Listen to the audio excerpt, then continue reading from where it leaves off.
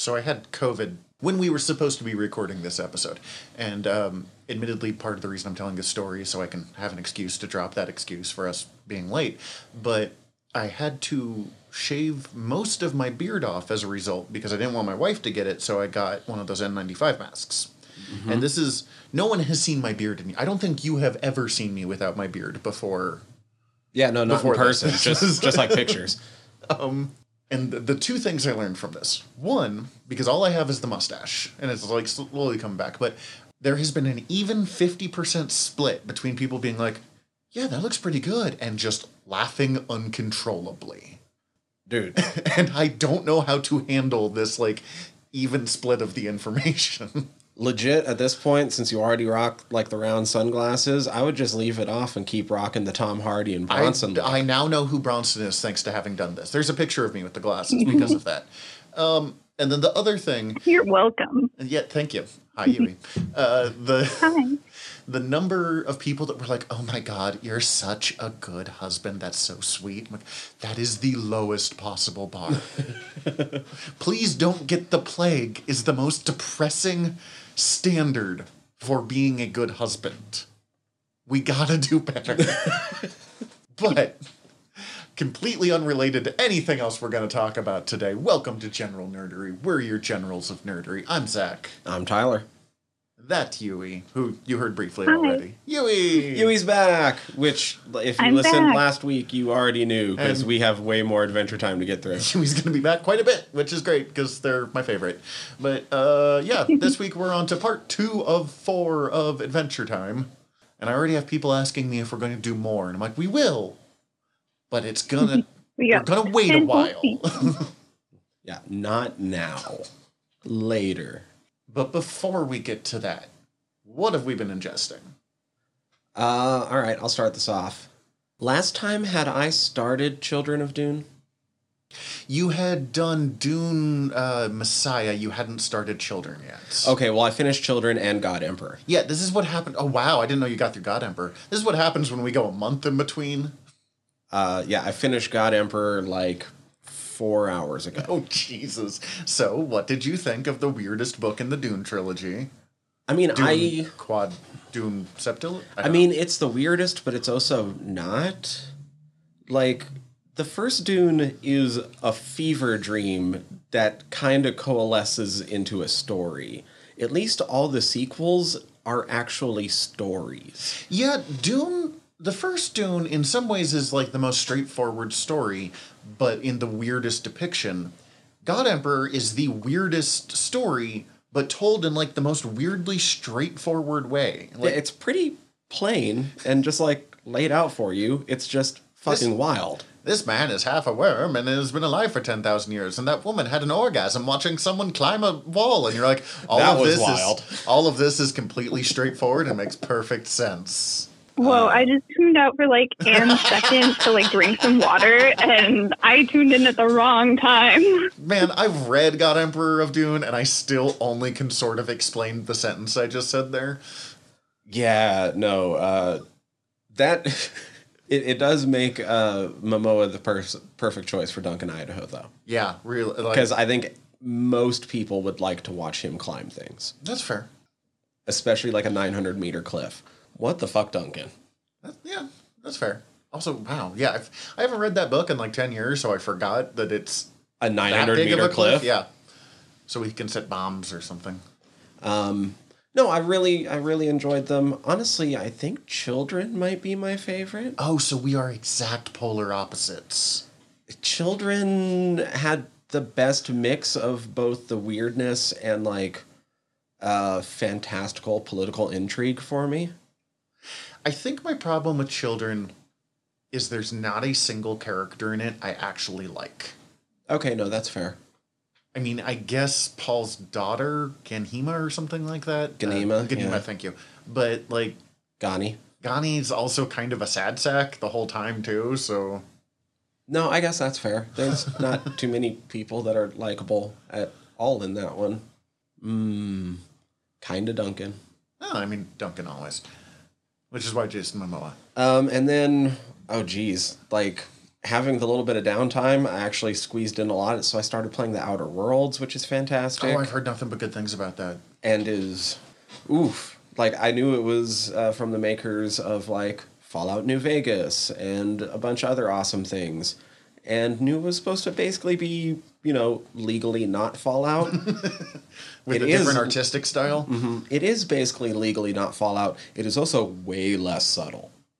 Not that Fallout was ever that subtle, but... Which is kind of the fun part about it. You're like, oh, okay, I see what you're doing. And they're still making it a good RPG where, like, you can choose and make choices of what side you're going to back and stuff, but they make no bones about the evil Megacorps being evil Megacorps. I'm just going to point out, one of the sides in Fallout New Vegas was literal slavers. And that's the subtle version. Mm-hmm. Okay.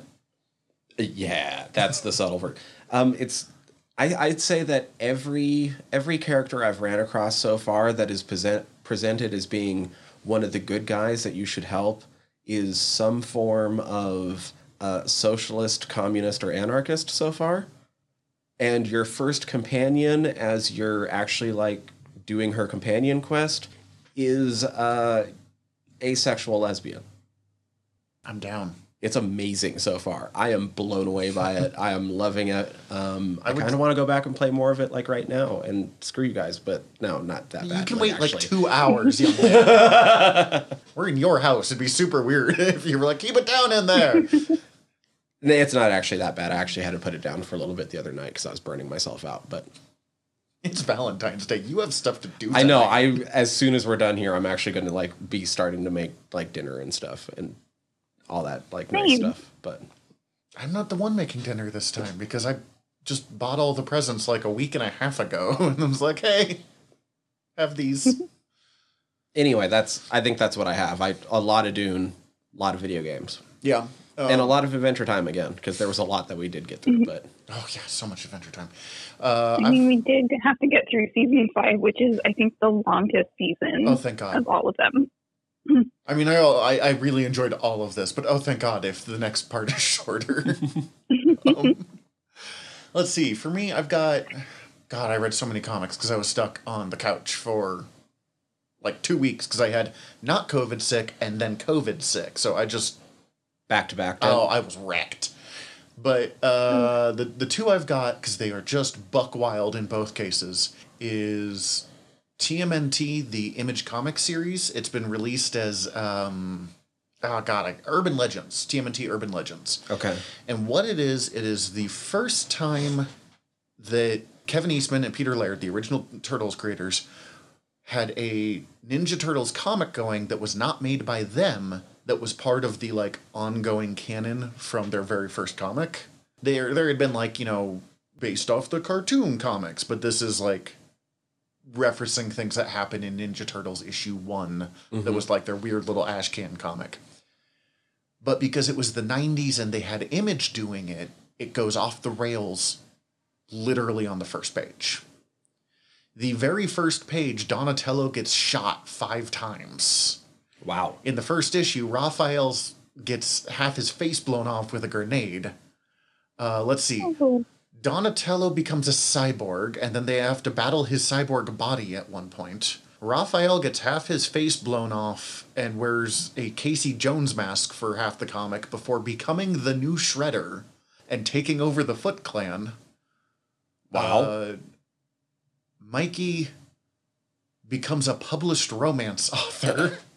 And Leonardo doesn't know what to do with himself now that all of his brothers are, like, grown up and have their own lives and stuff going on. Oh, okay. So, like, on top of all this insane 90s things happening, on top of Ninja Turtles, there's also this kind of interesting tale of, like, the mature one is in some ways the least mature one now because everyone else is, like, grown up and branched off and he doesn't know who he is without them. Mm. It's interesting. It's just buck wild, and as soon as it was canceled, they ignored it ever since.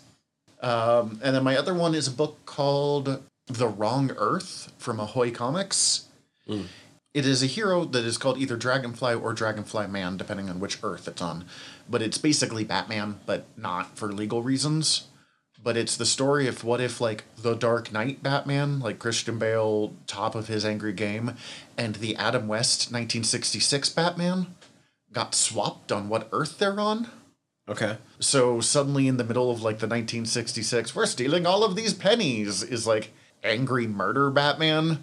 And in the angry murder world, there is The White Knight. weird 66 Batman, but all of the rules of, like, his stuff still counts. So he has, like, he survives stuff, and they're like, how? And he's like, oh, with this anti-bullet spray I made. And like, what? How? What does that mean? And it's kind of an interesting examination of, like, the different sides and how kind of dark some of the Batman 66 stuff was, too. Where Batman's like, well, this is a corrupt officer, so I kidnapped him and I'm keeping him in my Batcave. You're like, no, you can't do that. Like, what are you going to do? Keep them forever? Oh, no, there's medical things that I could do to fix their brains. And you're like, oh, no. It's a really interesting book. I've only read the first volume because it's one of those things that I have to track down and order online because it turns out finding little-known comic books from even lesser-known comic book companies is hard to do in rural Montana. Right. That's true. That's true. But we're working on it. Yui, what about you? Anything fun you've ingested lately? Well, I don't know if they fit the standard definition of fun, but I've been enjoying them. I have been getting into a lot of kind of like found footage style horror, like short series on YouTube. Oh, you were telling me about this yesterday. Yeah, namely, there's one called Gemini Home Entertainment and all of its associated like properties. And then also The Back Room, which is a really fun short series. And they're both like kind of weird, paranormal, like that kind of strange, unknowable horror, but like translated through found footage in like VHS format. So it's like, because most of these, oh, sorry. No, you're fine. So it's like Blair Witch, but as a YouTube series, and I'm assuming better made?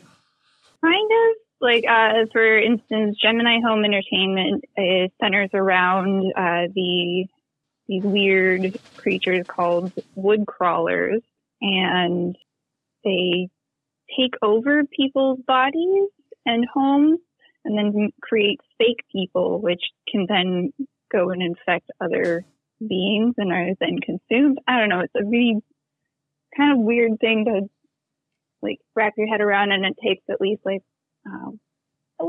9 or 10 videos to get like the full scope of like what the fuck is going on in this story, and you get like a better sense of the timeline near the end of it. Because like this all started when, like, I don't know, I don't want to give away the ending if you're interested in watching something like this, but it's kind of creepy. It's got a bunch of like little small details and things like that. And then The Back Rooms is another series which centers around a company that creates a portal that then creates this infinite maze of back rooms. And it's initially proposed to like funders and investors as a solution to corporate storage or even the housing crisis or something like that. But it's very quickly goes wrong, and we get to see all of the fallout from that. And they're all told in like non-linear time format series, and it's really cool and fun. And I've been having, I don't know, it's super interesting to kind of parse out the stories through these several videos. So again, it doesn't fit the standard definition of fun, but I mean, Tyler does a horror movie podcast. Like, it sounds fun to me. I'm the only odd man out on this, and I do listen to horror podcasts, like actual, horror fiction podcasts. So we get it. I actually think that the serial storytelling that people are doing with either podcasts or with YouTube shows and what they can do with horror there is so much more interesting than a lot of the like American horror movies being made. But oh my gosh, yes. As we've discussed, I am not the target audience for that. So, your mileage may vary on my statement there. And then as far as anything else, I have started for the first time watching Always Sunny in Philadelphia, and that's definitely, it's interesting. It's fun, but the early seasons are very oof. You can tell it was made in like 2000. Oh, so it's like early Archer. Yeah. You're like, oh, I could not say that today, and that's probably a good thing. Oh my gosh. Like, we already know that these people are like bad people, but oh my God. Yeah. There was one episode I actually couldn't finish. I'll be honest, I can't watch that show. It stresses me out. Like, I never got to where, I never got to season 2 where we got the, God, why can't I think of his name? The Danny penguin. DeVito. Danny DeVito, thank you. I kept saying Danny Elfman in my head, and I'm like, that's not Danny that's Elfman. not correct. I've only ever seen like the first 4 seasons. I never got to like the more modern stuff, but I think we are just on like season 4 or 5 now, and it just became our kind of like watch at the end of the day series, and because we finished Bob's Burgers finally, and yeah, so that and weird horror stuff. Perfect. That actually tracks And with Adventure Time. That tracks with you and your partner, so that actually all makes sense to me.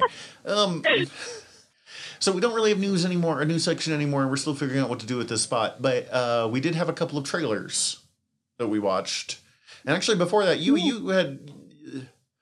were telling me something you wanted to yell about Mario Kart because Nintendo Direct happened. Okay, so like when I first heard about like the whole like announced like, yay, there's a whole bunch of new courses coming to Mario Kart, and like I was so excited about it because I love playing it. I love being Luigi while playing Mario Kart. They are releasing like over 6 waves, 6 courses from now until 2023, Yes. and you have to pay them like. I heard it was 45 courses. Yeah, I don't know, and it's dumb, and I hate it. What, oh no, you hate that you have to pay for the new courses? Well, like, I don't know. I expected it to be, instead of just, a time release DLC, just, a big drop of all of the courses. But I thought like an idiot and not like a capitalist company. It's okay. It just gives us time to conquer the new courses. No, that's fair. This is one of the ones I don't mind too much about paying for because of the size of it, like 45 new courses. But I mean, if it's like $20 per drop of courses, that's my opinions will shift. Like, I don't remember if it's you pay once and you get all of them, or if you have to pay per wave that they release, which if it's that, I think that's super stupid. But whatever. I don't know if any of us know the answer to this because Tyler doesn't have a Switch, and I don't think either of us play Smash Brothers. Did they charge for the new Smash Bros. Characters that they dropped for like 4 years after that came out? I don't know. This was, as I said, I entered in with this was a bad question for me to be asking. I don't know. It just made me upset when I watched that video, and then at the end of it, they're like, and we're releasing them from 2022 until 2023. And I'm like, what the fuck? You're going to make me wait. They only announced like 3 courses, just like of ones from previous games. And they were all from versions that I've never really gotten to play because I never had systems growing up. But anyway. See, that's the part I'm looking forward to. Like, I don't mind if they're doing other new courses because I have not played enough Mario Kart over the years to, like, be like, hey, I've been doing this one since I was 10. I'll be like, hey, I don't know this one. Or, hey, I was really bad at it when I was 10. Like, I'm still excited for it. I'm still definitely going to play it eventually. But I am now less excited for it. That's fair. We watched a couple of trailers before this. Yeah. God, which ones did we want to talk about? Doctor Strange. I mean, Doctor Strange is the big one, and is actually like a full trailer. Okay, yeah.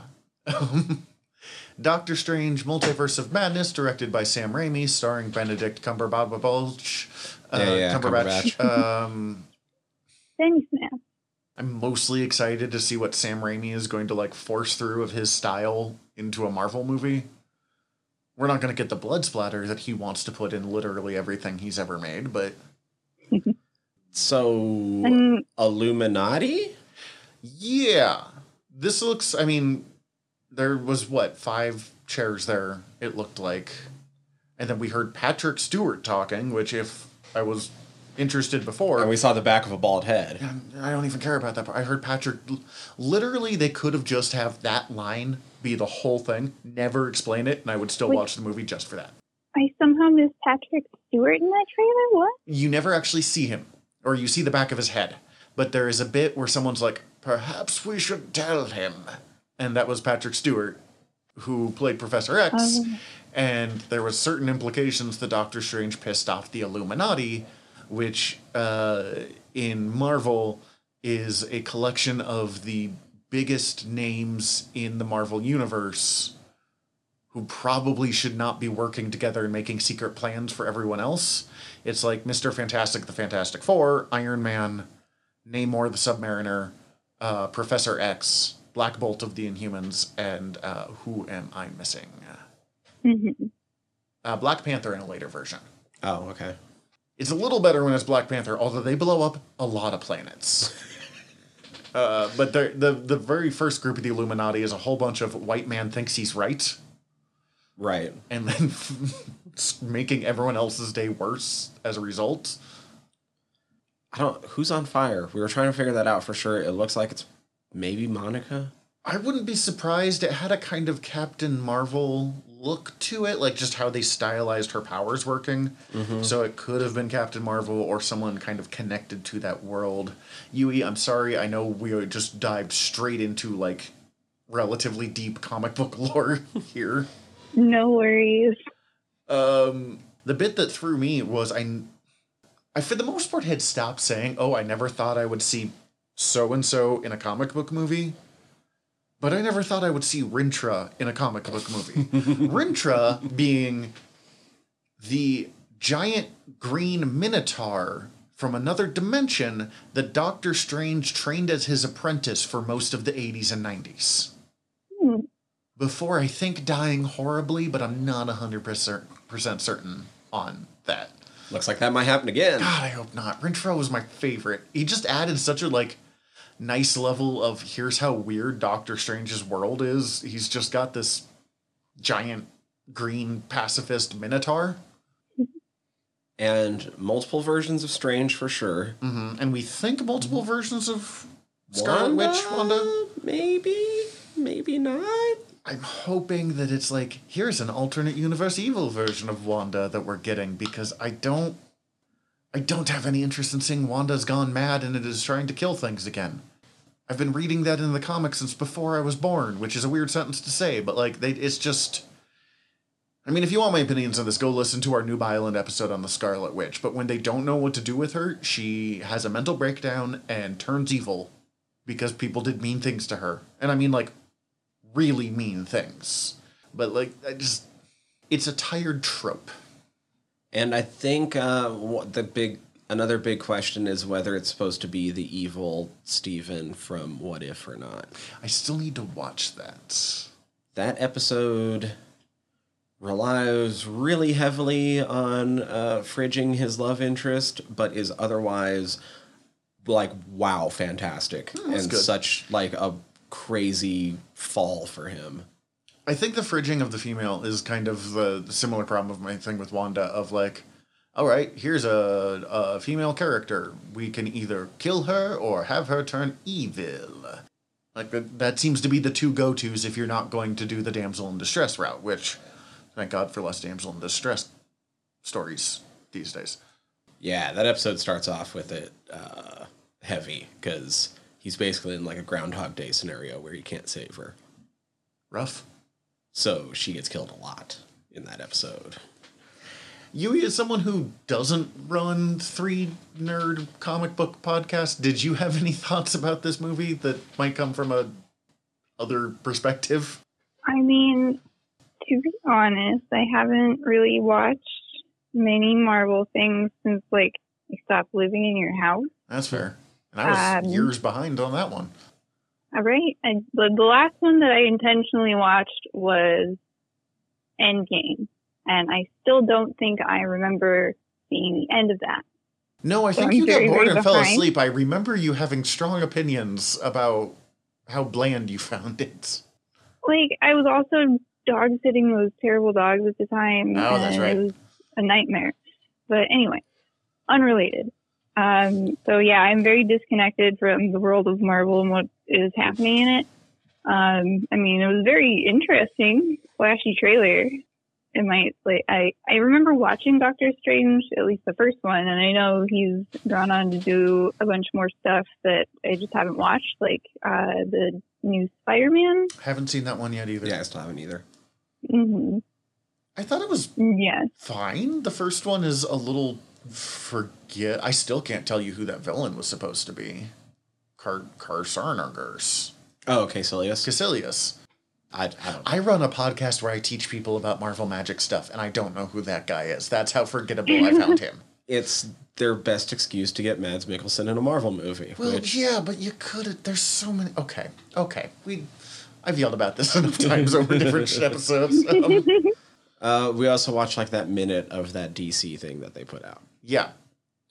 What is The Rock doing in the DC universe? He's playing evil Captain Marvel. Anti-hero Captain Marvel.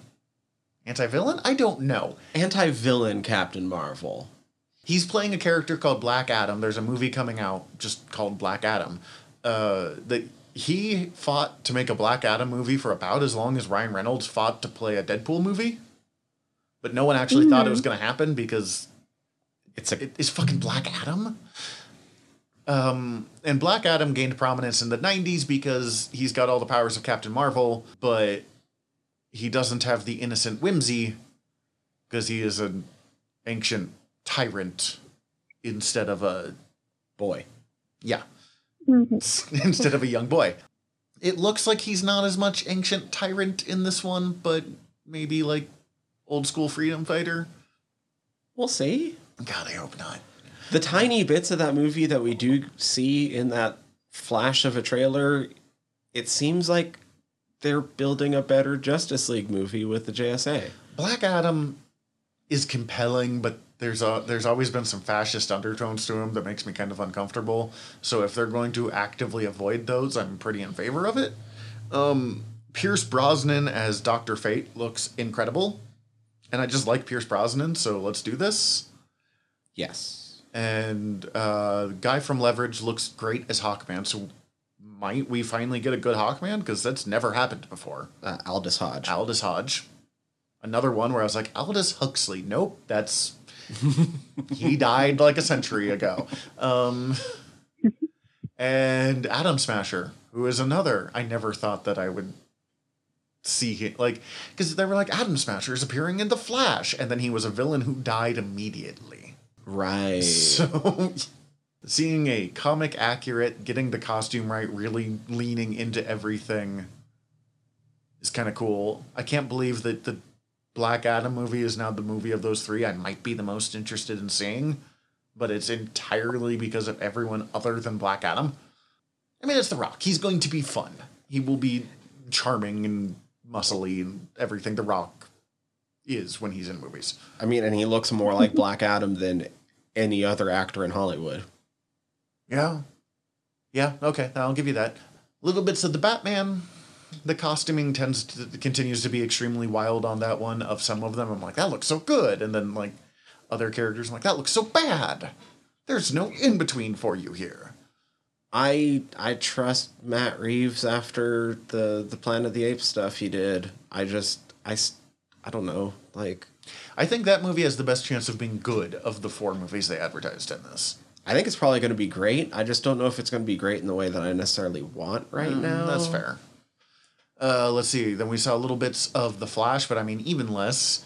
The costume is better than the plastic armor he was wearing in the Snyderverse, but they are leaning really heavily into all of the bright, glowing lines on him that has been popular in the last decade. And I really hate that. I think the Flash costume should just be sleek, and putting a bunch of big, bright, glowing neon lights on it is not sleek. And then what? Oh, Aquaman. We saw even less of Aquaman. He's wearing a forgettable blue outfit, and he looks freaking fly in the, like, orange and green. Again, things I never thought I would say, but he looks fly in the classic Aquaman costume and looked really boring in that muted, dark one. Yeah. But, I mean, it's still just, I'm like, okay, cool, Jason Momoa, I'm going to go watch it. That first one was so much fun. Yeah, it's not a great movie, but I enjoyed it, like, every moment of it. They were clearly enjoying himself. Aquaman's dad was Boba Fett. Right? I don't know. Far and away, the best thing DC's doing right now is Peacemaker, and it's hard to get excited about any of these when the finale's coming up. Like, I'm getting caught up on that as soon as I get home. We watched the opener to it, we just had a few minutes to kill before. So we watched the opener. I've seen that probably 50 times now, and I'm just like, yeah. There's so many things I want to say about it, but you're still an episode behind. Yeah. Yui's not watched any of it. Just know that no matter what you think right now, is why White Dragon can be an even bigger piece of shit. Oh, I don't doubt it. In the comics, he was a Nazi camp commandant. That's the word I was looking for. So, like, I'm already expecting him to be a garbage human. I can't believe they're making Peacemaker the well-adjusted one of the, like, various characters of this show.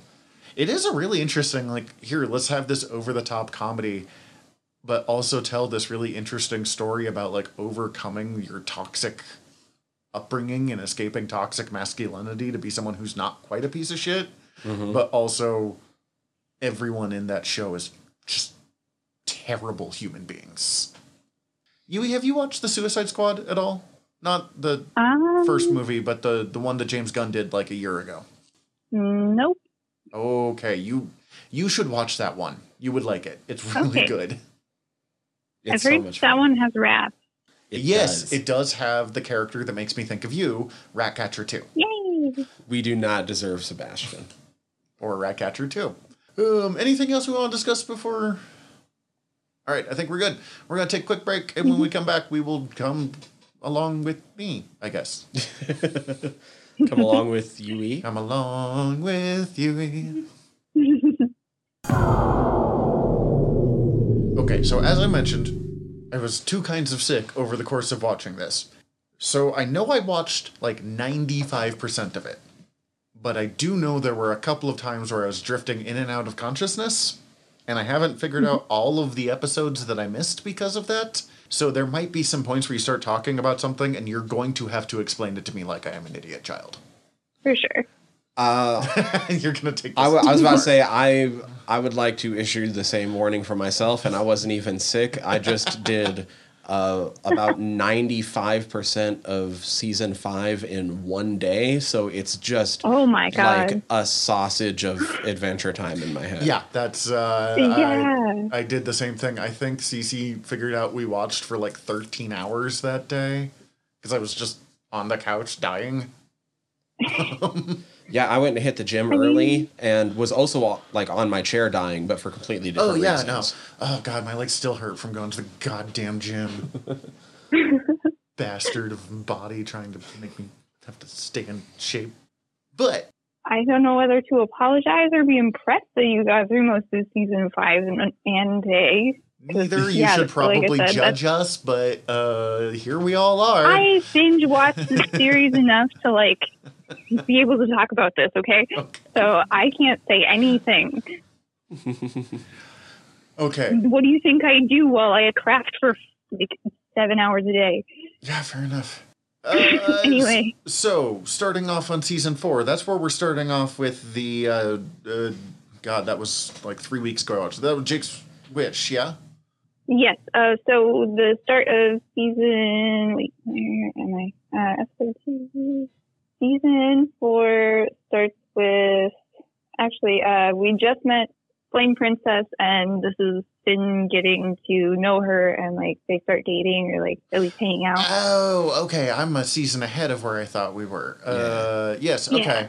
There is a very noticeable kind of maturation in this season where, I mean, it'd been growing like slowly up before, but at this point, just the entire feel of the show changes in a like subtle yet distinct way. I think this is, season 4 is when Pendleton Ward would have stepped back as series runner, and then Adam Musso would have taken over that position, and then also, like, at the same time, this is when Rebecca Sugar would also be starting to have a lot more direct influence, being really directly tied with the character of Marceline, writing a lot of songs, doing Music like a lot definitely of picks up. storyboarding and writing, things like that. And then we also just have like a lot of fun. Like, I guess it's more in season 5 that we start getting guest animators and things like that. Mm-hmm. But yeah, season 4 is definitely like when it stops being just that fun little random show to where it starts becoming like a built world that we start having a story that moves forward in it. A strange sci-fi epic. Yes. And yeah, I have to agree, especially because season 4 was the one that finally fucking did it. It's towards the end of the season, but the goddamn show finally made me cry. Okay, I desperately want to know what scene that is, but first, Yui, you were going to give a quick run over of the plot of season 4. Do that, and then we'll talk about Tyler crying.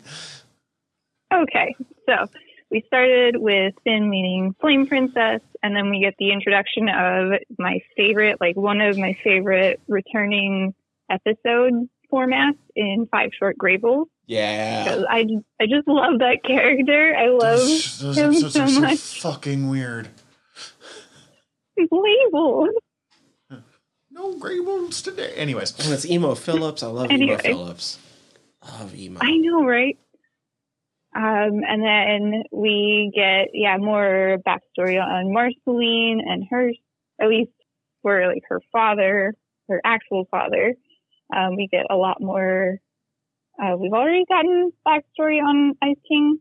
Yeah, but we we get started a getting that. lot more backstory on it. Like we actually. Oh yeah, because at the end of this is I Remember You, and that's when we have that big like.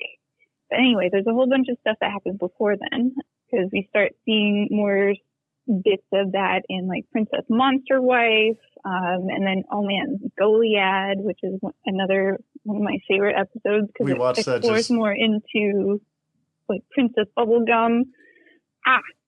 We were actually watching Goliad just before this episode. Tyler put on Random Adventure Time, and that's what it was. Yeah.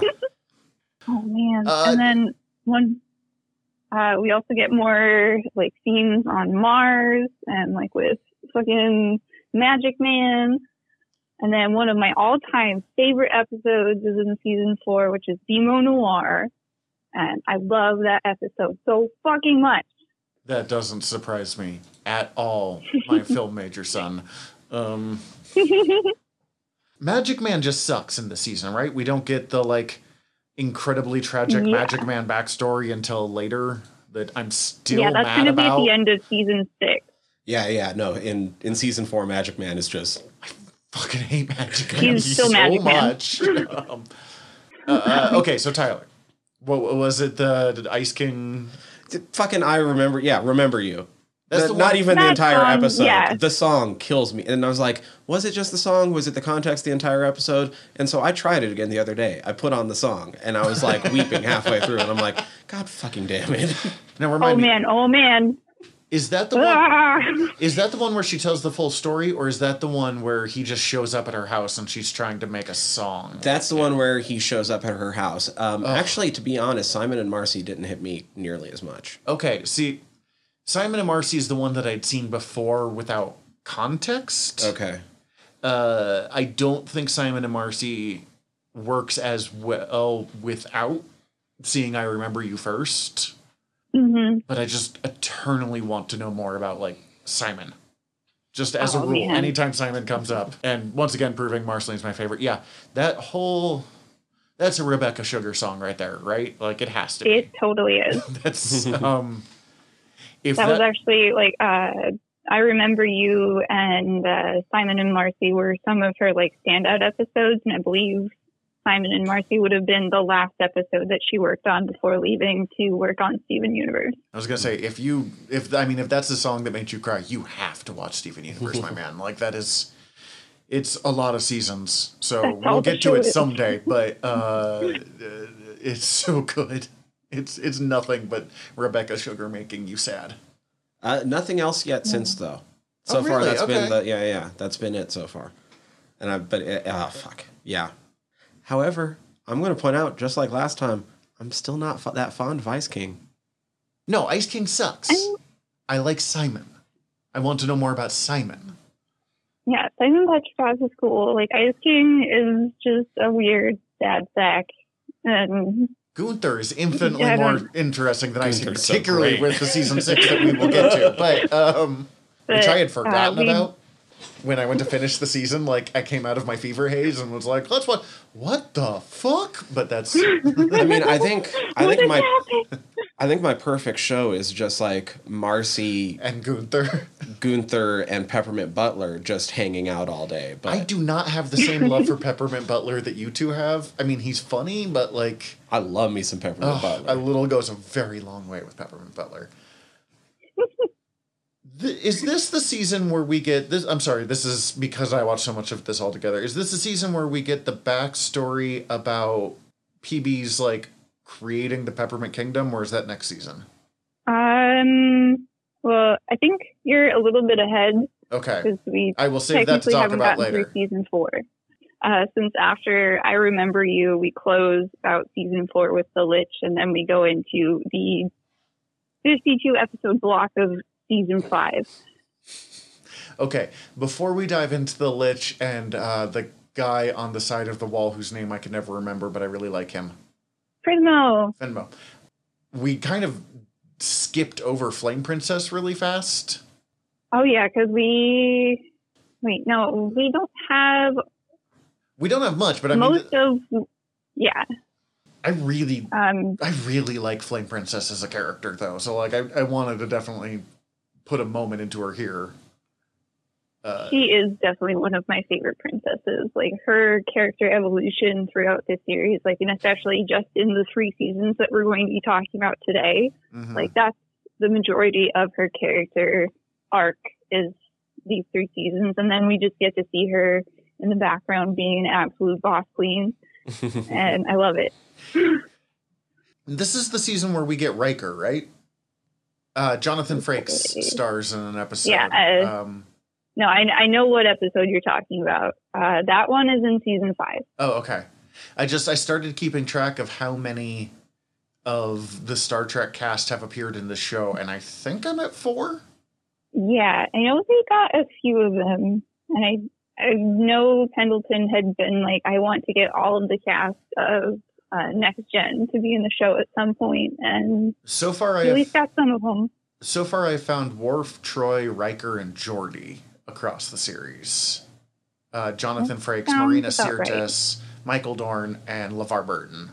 They're real people. I shouldn't just call them they're fictional, but like, They are actors. yeah, but also Worf was, Worf. We sort of started off talking about how this season is the one where it sort of felt like it started to get more mature. Mm-hmm. I'll agree, and it was actually to an almost surprising extent because, like you mentioned before, I sort of had on some random Adventure Time right before we started recording, and I had sort of just thrown on some season 4 because I was like, oh shit, that's what I watched, the longest ago. I wonder if it's going to jog anything to sort of freshen up my memories before I go talk. And I was watching it and I was like, oh shit, these characters feel younger than they do even just 2 seasons from now. And I mean, the jump between Finn season 3 and Finn season 4 is already significant. Like, he goes from season 1 and 2, he's a kid. Season 3, he's kind of a preteen. Like, he's where my nephew is, where he's starting to get interested in girls, but doesn't know how to, like, deal with it or admit to it or whatever. So he's like, Mom, can I learn this language so I can impress this girl in my class? No, girls have cooties. It's not. I don't like her. I like her more in a friend, but I don't like her. And Kind of to go back to Flame Princess, like I love the introduction of her character because like it just sets the tone for, I don't know, just all of the major points of where she grows. Like I was watching this breakdown video of like their relationship arc, and I didn't realize that her introduction is very similar to her breaking up with Finn. Like, and I know we'll get to that later, so keep that in your mind for later. I think there's Because something. now we're Learning. I think there's something kind of interesting about having the person who is quote unquote their first love be someone who literally hurts to touch, because like pretty much everything you do to your first significant other almost ends up being like the wrong thing to do, I think, in a lot of relationships, because you've just never done it before. Like, you've never been a couple with someone before. And then you also don't have that, like, protection of, I know how to deal with this when, like, my romantic interest fucks up and makes my life more difficult. So having it be a very literal extension of that, of I will be set on fire if I touch her, I kind of liked that. I mean, like, in this point in the story, like, he's, you know, that passionate, energetic young boy, and that's what first draws him to Flame Princess in the first place, is just her intensity and her passion. He's like, yeah, that's cool. I like that. I want to be around that because I'm about that. And that's kind of just how they start and go about their relationship, is just like, you know, this is fun. Let's have fun. And we get to see that, and it's enjoyable. It's a good depiction of puberty in general. Yeah. And then we get to see Finn make the worst mistake of his fucking life. He does. That's not this season. That's next season that that'll Finn be done season fucks 5. up? Okay. Yeah. Do we have anything else in season 4, or do we want to jump to... Oh, there's a whole bunch in season 4, because we get to, like, see, like, the Nightosphere. I like those episodes just because anytime they do a 2-part episode, like, split up in between their, like, their 15-minute, 30-minute block, just where they, I don't know, cut the story is always fun to see. Okay, can we, real quick, do they ever explain, and you can just be like, yes, stop talking about it, you'll find out later, but do they ever explain, I'm not quite sure Marcy's history, because she was a vampire, was she like, and she was born to, I'm going to go with her dad versus Simon, and then she ends up on Earth later? Because we've met her 2 dads, and I don't understand how they, like, relate, or, like, which one she was with first, or... So, like, Hunson Abazir is her biological father. And she does have a human mother. Okay. Yes. So she's a half demon. Oh, okay. And we know that. And we know that she is also Marceline the Vampire Queen. And for this point in the story, and for what we'll be talking about today, that's all we really know. Okay. I just was curious while watching, and I'm like, I don't know if this is going to come up later. I'm scared to wiki anything. I actually kind of know the answer to this one because of one of the times I wikied Marcy. Yeah, I kind of know some of the end of the Ice King story because of the same thing. I was like, what the hell is going on with Gunter? Oh, I know things now. Whoops. Yeah.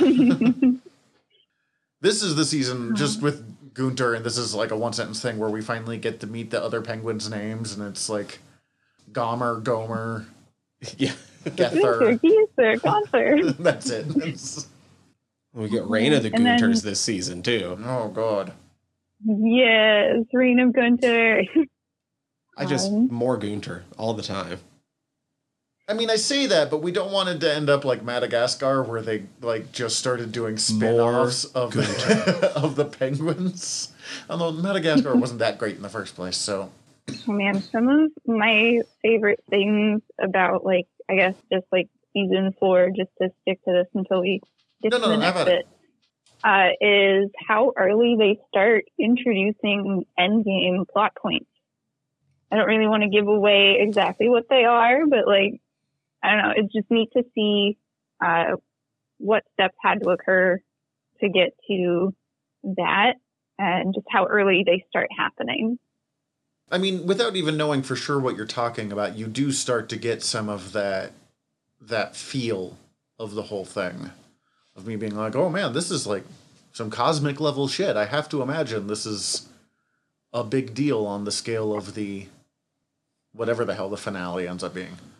Right, well, and without knowing whatever the hell the finale is and what's being set up for then, like, you can see the shit, especially looking back and even just, like, reading through some of the episode descriptions, you're like, oh shit, they did set that up for season 6 in, like, the beginning of season 4. Mm-hmm. It's a thing that the podcast I listen to, Welcome to Night Vale, does so well. So it's, I can see why there's such a crossover in the fandoms now. It's like kind of tracing it back. I think when we get that, when the Door Lord steals everybody's stuff, that's kind of the first little seed that they plant that kind of builds towards the end game. Like it might have at that point just been a weird little like throwaway thing. Mm-hmm. But I know that the production team was really fond of like going back and picking out the little things like that to then trace back into the story and make them more significant upon rewatch. Who was the Door Lord again? It was the one where they had to sing a song by a genuine band to open the door. Oh, And- yes. Okay, yes. I remember. I liked that one. Yeah, it's a good episode. And that was another song written by Rebecca Sugar. Yes. But yeah, that is just thinking how far back these things were just always in the story and how big and expansive this like over 1,000-year-old world that like this is the 1,000-year time span that we're watching right now. And it's just neat. It's so neat. I'm definitely seeing why shippers have definitely latched on to Marceline and Princess Bubblegum. Oh, Which I know Yes. more will develop just because of the internet osmosis, but yeah. I mean, even They were before not we subtle had about that, there was just so many little things to Mhm. show that, yeah, they had a history, and I love it. And again, that's mostly thanks to Rebecca Sugar. I don't know if I have anything else. Okay, before. I was going to say. Yeah. You, I know I'd been sitting there quiet for a bit. I was like thinking, I'm like, oh, you guys are all making really good points. you had the deep thought look in your Yeah. face. I'm like, nope, don't have anything to add to that.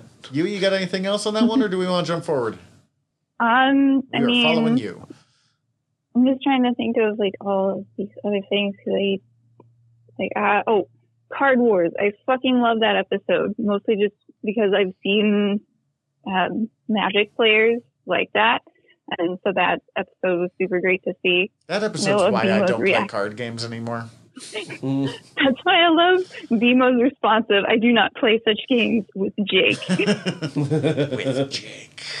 Well, and I feel like anyone who plays, I mean, really anyone who's into gaming, it doesn't matter what type of gaming, although this is super prevalent in card battle games like Magic or Pokemon, or I think Yu-Gi-Oh! Still running, but like the people who get way too into it.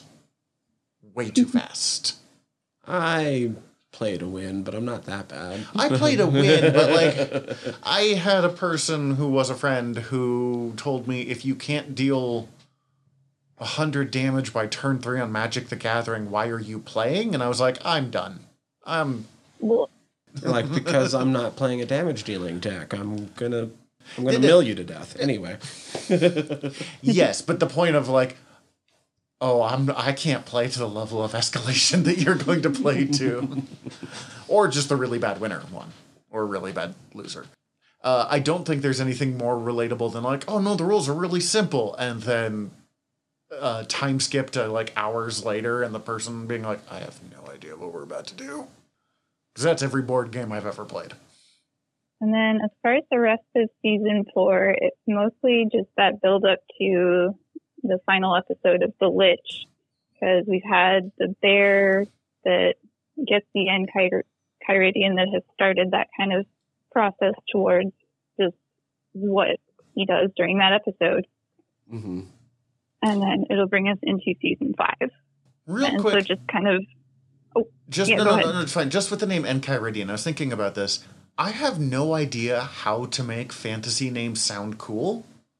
Because, like, the Enchiridion, and maybe it's just because this show has done a really good job of building this world quietly, but the Enchiridion sounds really cool, but it's not hard to make fantasy things that sound awful. Oh, God, is Enchiridion a real word?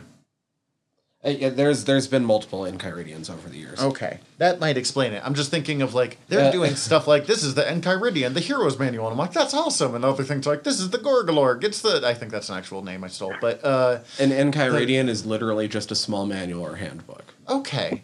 That's why it works. It's an actual word. Yeah. They very much like heavily pull from D&D and existing like mythos, but they all exist within this crazy weird world of ooh. Well, yeah, I was just thinking, like, you know, I mean, even in just real D&D, there's some stuff that you're like, that sounds amazing, and then you're like, this is the magical flaming sword of Fanfoam Fawn. Like, that's really bad. You didn't plan this session out at all today, did you? So, anyways, season 5 starts with the Jake's wish. We're entering Finn's wish reality. Finn's wish. Jake is still in. Yeah. I always swap those two names around. I don't know why. And this is I think the only time I've seen a significant animation style change where I actually liked the episode. I know some people like the like weird animation choice episodes. I usually don't care for them, but I thought that this one was. Maybe it's because it fit a storyline thing and the story actually matters in it, but I thought it did a really interesting way of like, this is not quite right, but close. I really love how they integrate guest animators and different art styles within the universe of the same show. Because, I mean, even in the rest of season 5, we're going to see a whole bunch more of that. And it's just so good to see. I love those little breaks from just like the monotony of like, you know, the standard cartoon universe that always looks the same, operates the same, even though it's fun and wacky.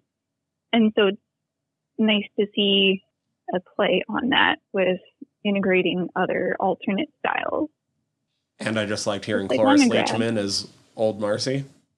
Love some Cloris Leachman. Who is Cloris Leachman? I'll show you a picture. The only thing I know her from was she was the grandma on Malcolm in the Middle. Oh, I never watched that growing up, but okay. Oh, I've seen her in stuff. Okay. She's Frau Blucher. Oh my God. Okay, we are caught up now. That's right. Yeah. You have to do it. You have to do the neck. Oh, now I miss Marty Feldman. Yeah. But that's not. Oh God, he'd be so good on Adventure Time. But, you said that his name is Bembo? Hembo? The guy. Prismo? Prismo. Camille Nanjiani? Prismo, Yeah. the Wishmaster.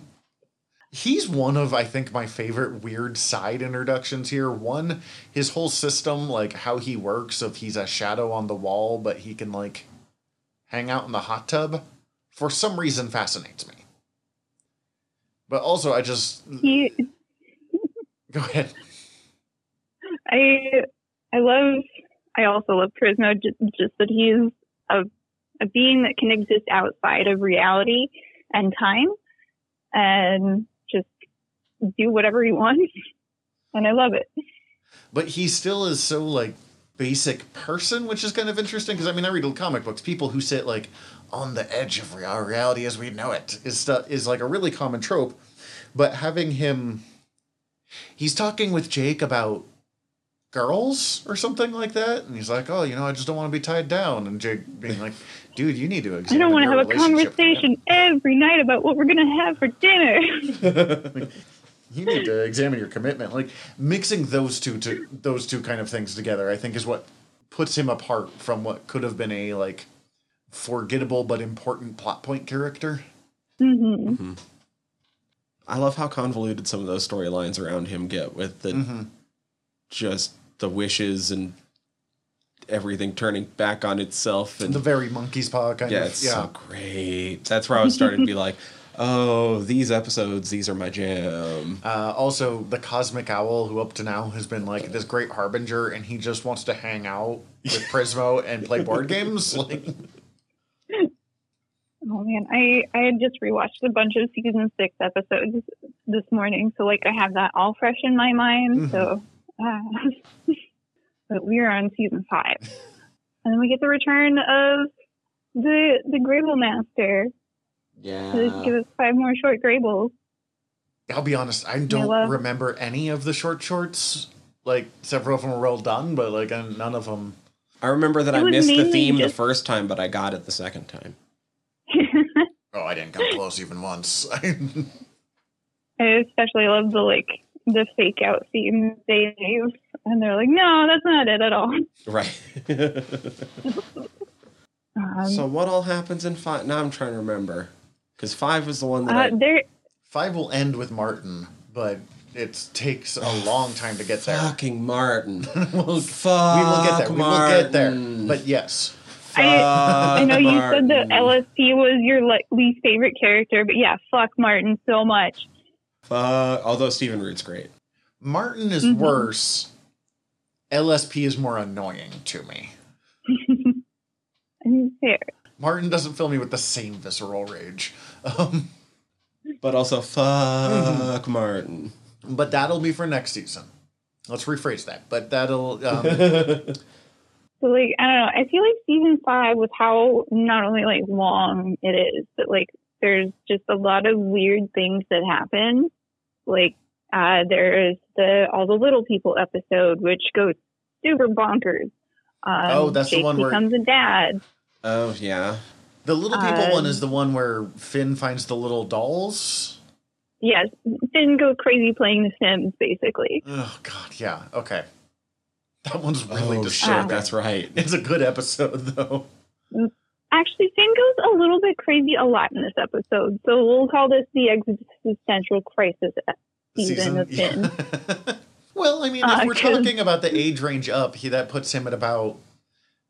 I mean, he's what at this point? Because he was 13 at the earlier season. So He'd be he's like what, 14, 15? Yeah. I was a little existential angst falling apart when I was 15, so that actually like fits with the progress report. So, Because, like, we get, all the little people, Davy, Mystery Dungeon. Oh, man, and Little Dude. So, yeah, a lot of Little instances of Dude. Finn having Is that to where make his a hat lot comes of to really... life? yeah. Ugh. Yeah. Did not like that one. It creeped me out.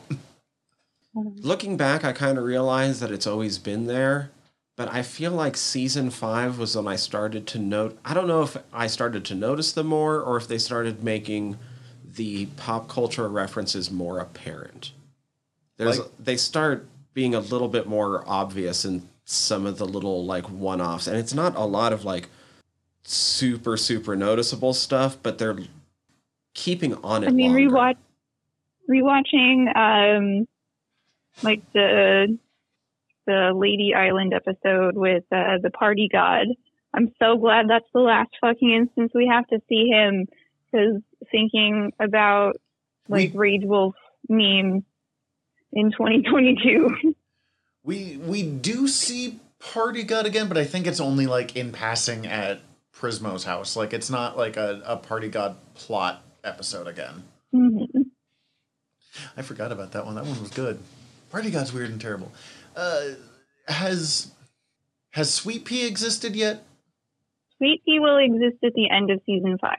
Okay. So this is the season where Tree Trunks gets married. Tree Trunks she met Mr. Pig in Dream of Love in season 4. When did they get married? Because when they get married is when we first meet the King of Ooh, who will be more important in the 6th season. The King of Ooh. Yeah, no, I know it's at the end of season 6, but the gold-obsessed charlatan who gets elected to the ruler of the kingdom hits a little differently in 2022 than it did in 14 when this came out. Yeah. That's like how Simpsons keeps accidentally predicting the future. I mean, season 6, like when that occurred, aired in like 2015. Oh, he would have just been starting to... Yep. He would have just been starting his like campaign bullshit. Ugh. All right. So, we don't need to go into anyway, we're still on season 5. Zach, just because I was able to see your face when I brought it up and some of the pop culture references stuff, I just took a look at my notes and some of the ones I wrote down and made sure we were talking about the right season. Just like when they're trying to get to BMO in the wall. Okay. And they're like crashing through with the axes. They give Jake, the fucking Jack Nicholson from The Shining, for like half a second. Oh, you're right, they do, yeah. When they're going down into the prison with the magic with Princess Bubblegum episode, all that stuff. Mm-hmm. And the Wizards Only Fool? yeah, the wizard. Yeah. they get migged, like from Silence of the Lambs, except it's a sock, right? Except I think it's a sock, not jizz. Ew. Yeah. But it's that scene. Ugh. I haven't seen Silence of the Lambs since early high school. The episode where they're going to go update BMO, they make a reference to the Tears in the Rain speech from Blade Runner. Mm-hmm.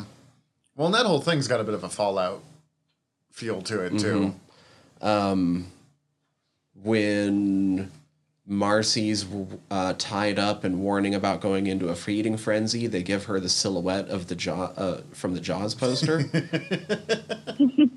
And also just like they straight up put like Frank Zappa's Apostrophe album in the show. Like that's what LSP is holding over her face. Like, if you watch the backgrounds of a lot of these episodes, you're going to see even more of those tiny little, like, in references and, like, things like that. Like, people have posters, they have, you know, albums, they even, like, offhandedly mention them sometimes, and it's weird. It's like, how would you even know about that? And I love it. When Jake has RLS, he's reading about Rusty, the boy adventurer. Like... The Rusty Venture. Comic? Oh, Rusty Venture from Venture Brothers. Okay. I was thinking of Rusty the Boy Robot, which was a completely different... Everything's Jake doesn't even try to hide the fact that the rest of the cast is Futurama voices. Yeah. Oh, man. Everything's Jake. As we're recording this episode, there's questions about whether Johnny D will be in the Futurama reboot. He will be. They just need to pay him more. Yeah. But I just, watching Hulu not expecting the level of backlash when they're all like, we have everyone put Johnny D and he might come or he might just get recast. And it's like, how fucking dare you, sir? Dare not. I don't think you can do that show without Johnny D. Like, no. Sorry, everyone else in that cast is fucking great, but... You need Bender. There's a reason they opened with a picture of Bender. Like... Oh, and they even, like, they make reference to plants loving electrolytes in one of the episodes. It's what plants crave. Yep. But I was just like, oh, shit. Either they're making more obvious references or they're making references I actually get, because I have, like, looked up some of the trivia, some of the episodes from seasons 1 through 3, and I'm like, I just didn't catch that. Like, I was just being a dummy. The entire episode of Puhoy was an episode of Star Trek. So... Like they've been making those in reference. That's the one with Jonathan Frakes, where it's where it's after can. Yes, and Captain Picard learns to play a flute by having a world's memories inserted into his brain. And we can kind of see like all of the toll, like mental toll that not only the rest of Finn's life, but just what he's been going through this season is affecting his judgment around Flame Princess. Like in that episode, because he starts the episode like, oh, Flame Princess didn't laugh at my joke, so let me go fester about it, and does that. Which is a very 14-year-old thing to do. Yeah. And then immediately after that is BMO Lost, which is another one of my favorite episodes. Like any episode that is BMO-centric, my God, I love BMO Lost. That's the one with the LeVar Burton as the bubble, right? Yes. That's such a weird goddamn episode. Air. Even on the scale of BMO episodes, just the basic format of that one and trying to explain it. But the soothing tones of LeVar Burton going, I love you. And I'm like, I love you too, LeVar. I just love that end speech that he makes once he's like, he realizes that he's Air, and then BMO's so sad. And it's like, no, don't you realize I can now be with you every minute of every day. Yay! So as much as Marcy songs have generally been the highlight of this show just in general for me. Yep. Mm-hmm. And even though I'm already predisposed to like this artist, I wasn't feeling the Marshall Lee track as much. Okay. That's the Fiona and Cake version of, yeah. Even though I fucking love me some Donald Glover, I don't know, for what, it just didn't land as much for me. I'll be honest, I remember it happening. I don't remember the song, so I apparently agree with you. It was the episode Bad Little Boy, and that's the name of the song too. Mm-hmm. Yeah, I mean, I remember the episode. I can recall what, but like the moment that the song should start, it's just empty space, empty space, and then the Peacemaker intro starts in my head. But that just happens a lot these days. I guess kind of thinking ahead, like since they have announced the Fiona and Cake miniseries or like reboot or whatever they are doing with that, I wonder if they will kind of continue with what they had set up previously, or just like I don't know, kind of start from I really hope they get Neil Patrick Harris to come back as Prince Gumball. Yeah, I doubt Donald Glover would come back. Like that might be a big ask these days. But actually, who knows? Yeah, I don't know. Adventure Time is a pretty big property at this point in the world. Mm-hmm. It'd be cool. Just like Donald Glover, so yeah. I'm always down to see some more Donald Glover. That's where I'm about. Anyway, then what does it go to? God, this was the long ass season, so like Yeah. Does Flame Princess break up with him this season or next season? It's this season. Okay. Because we get a few of the like really nice standout episodes. Like I don't know if you guys liked the David O'Reilly animated episode. That was the computer animated one, Glitch is a Glitch, where Ice King creates a virus that deletes everything except for him and Princess Bubblegum. And then Finn and Jake have to rescue everybody from that virus. Oh. It didn't I hardly remember that one. I was going to say, it didn't really stand out to me. Okay, well, that's really sad because it's one of my favorite episodes. I'm sorry. It's okay. I mean, you can tell us why it's one of your favorites. I mean, I just love the animator. Like, it's another example of including those alternate, like, independent animators within their show to kind of, like, showcase what they do. And this season 5 especially is really good at that, like, in episodes like that. And then we have James Baxter, who is, like, you know, in a very big animator name, who just, like, all he did on that was animate and voice the character James Baxter. And they wrote the episode around it and then included his character. Like that's the whole thing. What a weird and I love fucking okay. I can't wait for James Baxter to come back and then we see more of him, and it's so great. But I think that'll be happening next episode. Or next season? Yeah. Like, not in, like, what we're talking about today, but the next time we'll be recording. But anyway, back to season 5, which is really long. It's midway through. Midway through, I remember there was, like, 3 kind of, like, story-heavy episodes right in a row, depending on how you want to describe story-heavy. Yeah. But I thought, like, Be More is a lot. Sky Witch is a lot. Frost and Fire is a lot. That's kind of just like the mid-season arc of all of the storylines that they currently have running, because there are a lot. Yeah, the kind of mid-season finale feel before they take a break for the holidays sort of set up. That would have been summer. Oh, okay. So it was, that was like their big summer blowout episode block. And it isn't until, Root Beer Guy would have been their last episode for that one. Wow. Oh, and then that's when Mr. Pig and Tree Trunks get married after that, at the end of the season. Okay. So yeah, they just had a lot of time to kill before they had other things. I don't know. And that's what we get in between, like, that 3 big story-heavy episode block of Be More, Sky Witch, and Frostfire.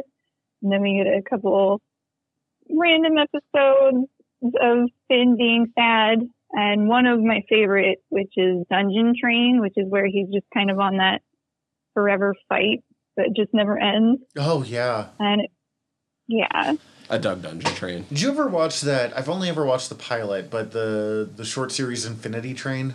Mm-mm.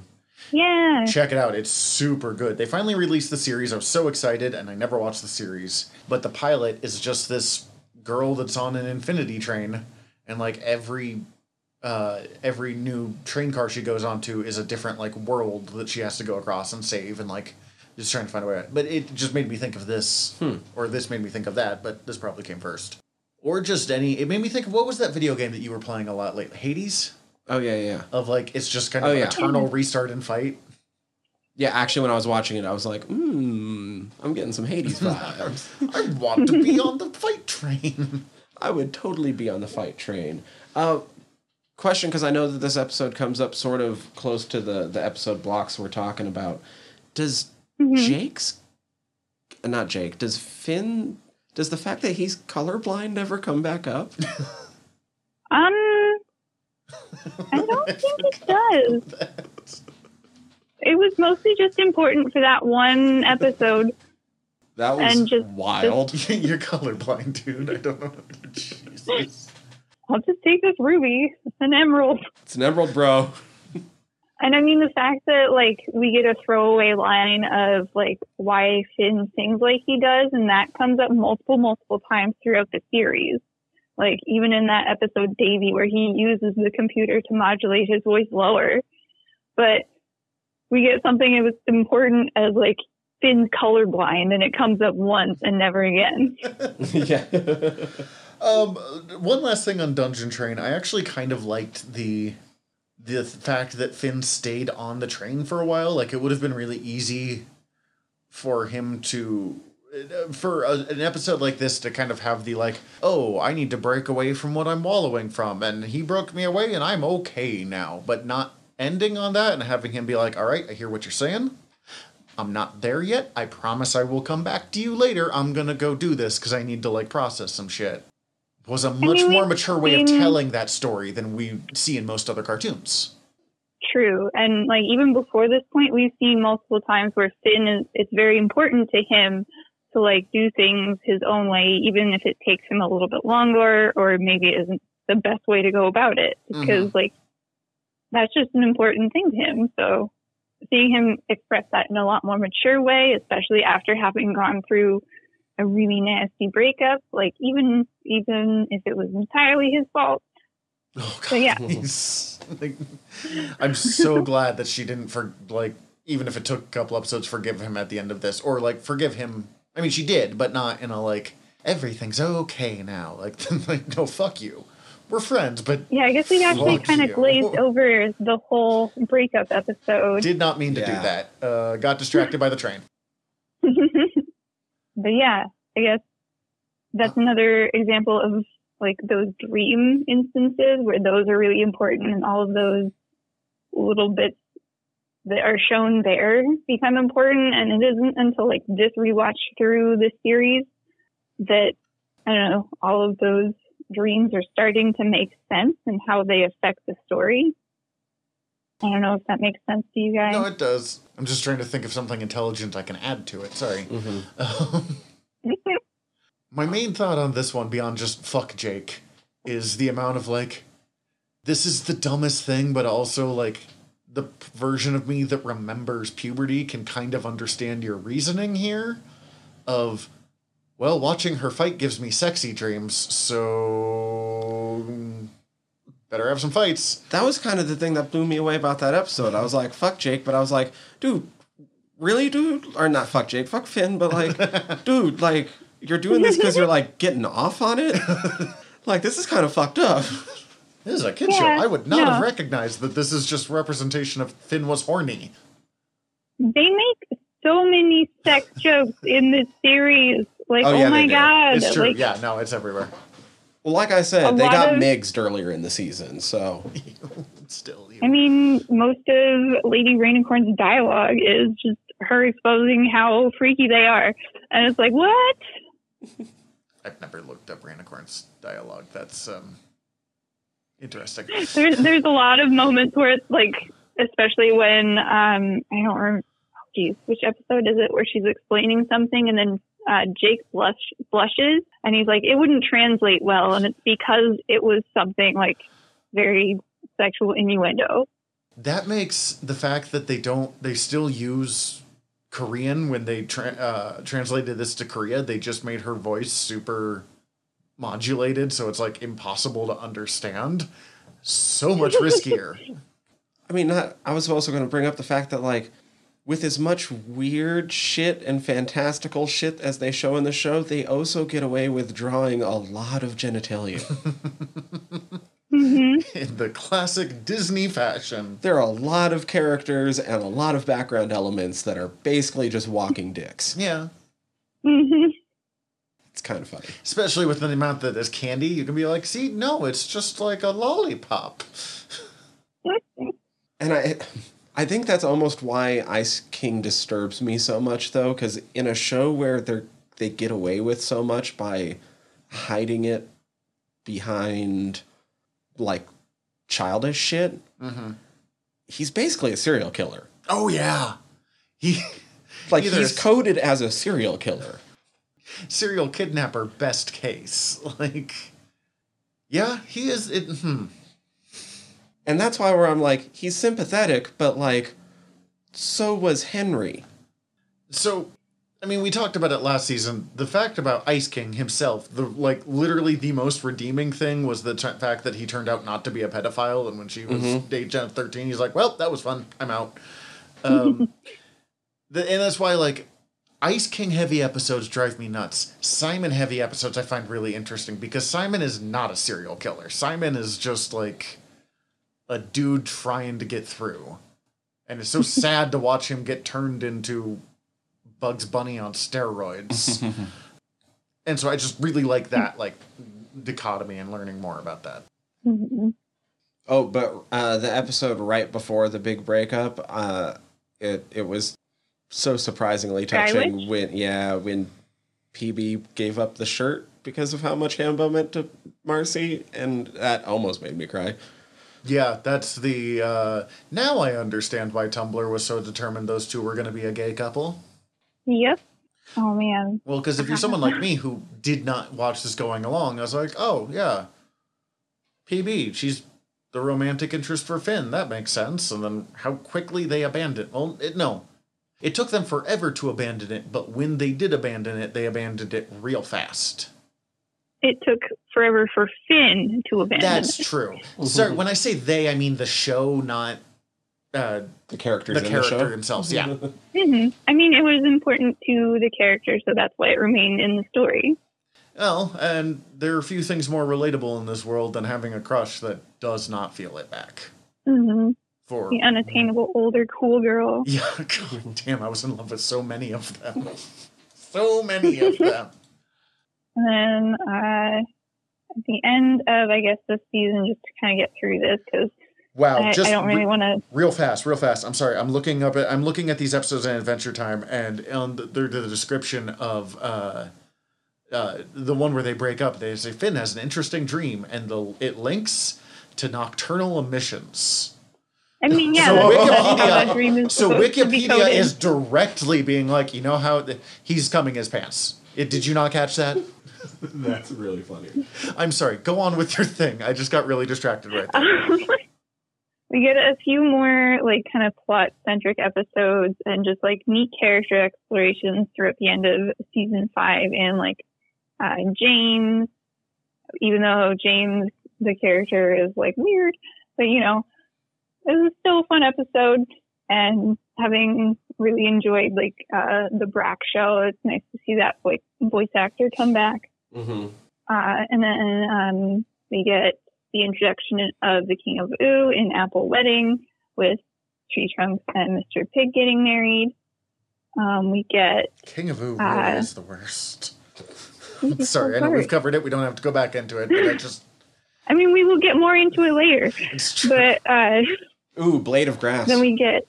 Yeah, Blade of Grass, which is where Finn gains the grass sword and that eternal curse, which so I love how they expand upon, like, that eternal curse and how that's forever linked to him and how they interpret that. I love it. And then we get more Simon backstory with Betty. I guess we get Rattleballs first, where Finn actually learns how to fight properly for once, which is nice. Voiced by Rainn Wilson. Yeah. Oh, that's where... I slept through Rattleballs. I'm looking at this. I do not remember this. you should rewatch Rattleballs. Apparently, yeah, that sounds amazing. And then we see Flame Princess rise to the Flame Throne. Voice And then, Don John, voiced by Roddy Piper. Jesus Christ. I didn't realize that Don John was being voiced by Rowdy Roddy. I swear I'm not going to talk about every guest star, but the guest stars they get in the show is just incredible. right? I love the amount of like just fun voice talent that they get for random bit characters. Oh, that's wonderful. And then we have the backstory on Betty. Then we get that really sad episode with LSP in bad timing. I will put up with how much I dislike LSP for how wonderfully told that episode is. Right.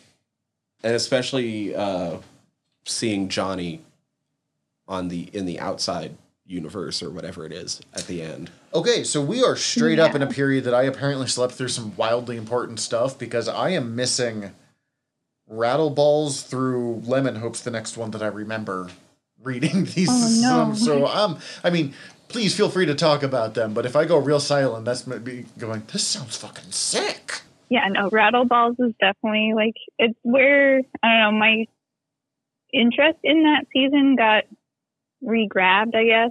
It did sort of lag a little bit for a minute there. Yeah. And Lemon Hope was a really fun exploration of, I don't know, how they coded that story. You know what? I'm going to take it back. There's someone I hate more than Magic Man, and it's fucking Lemon Grab. Both versions. I fucking hate Lemon Grab so... And Lemon Hope's a little better. He still annoys me, but... He's still a lemon.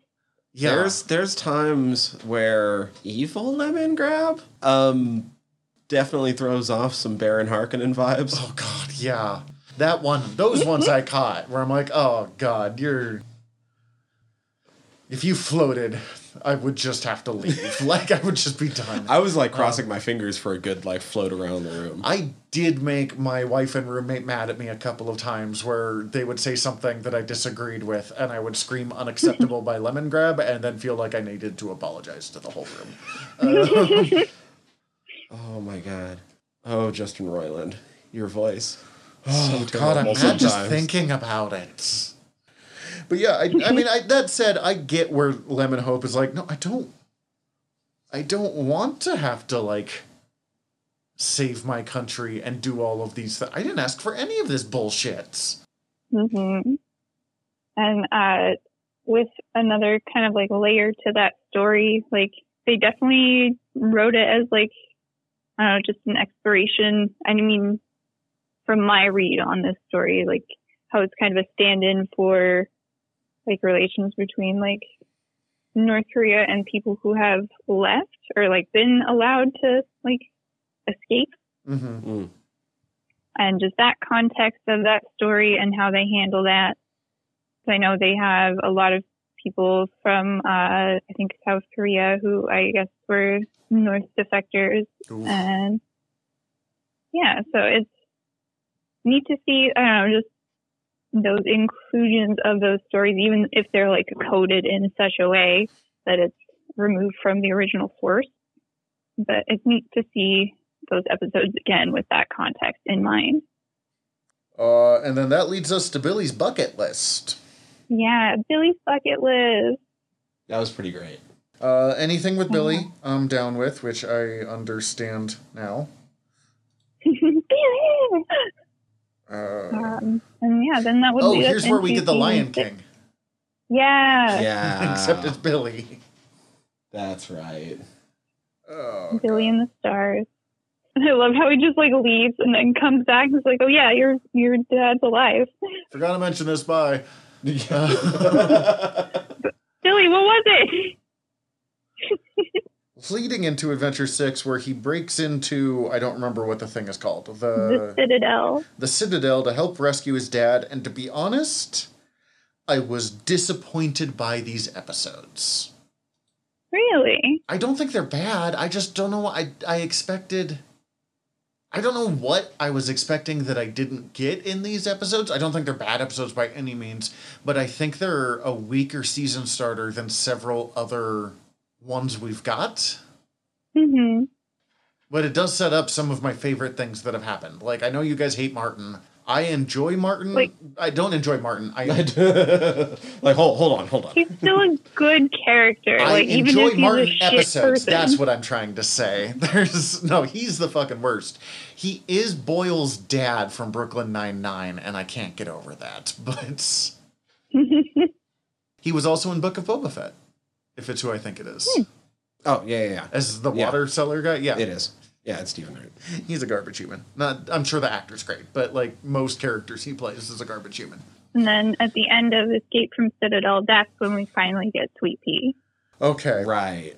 With the really, like, it's like a 2-second throwaway joke, but like Tree Trunk starting to say what sounds like it was supposed to be like, Mr. Pig, I think we should get a divorce. And then like changing the mind completely because a baby gets involved. I'm like, oh no. Like, oh man, I love that they go back and explore that, because apparently, like, it's not the first time she's done that. Like, Oh, Tree God. Trunks is messy, and I love it. And I can't wait for us to watch that episode. God damn. So I can't decide if I like Sweet Pea or not.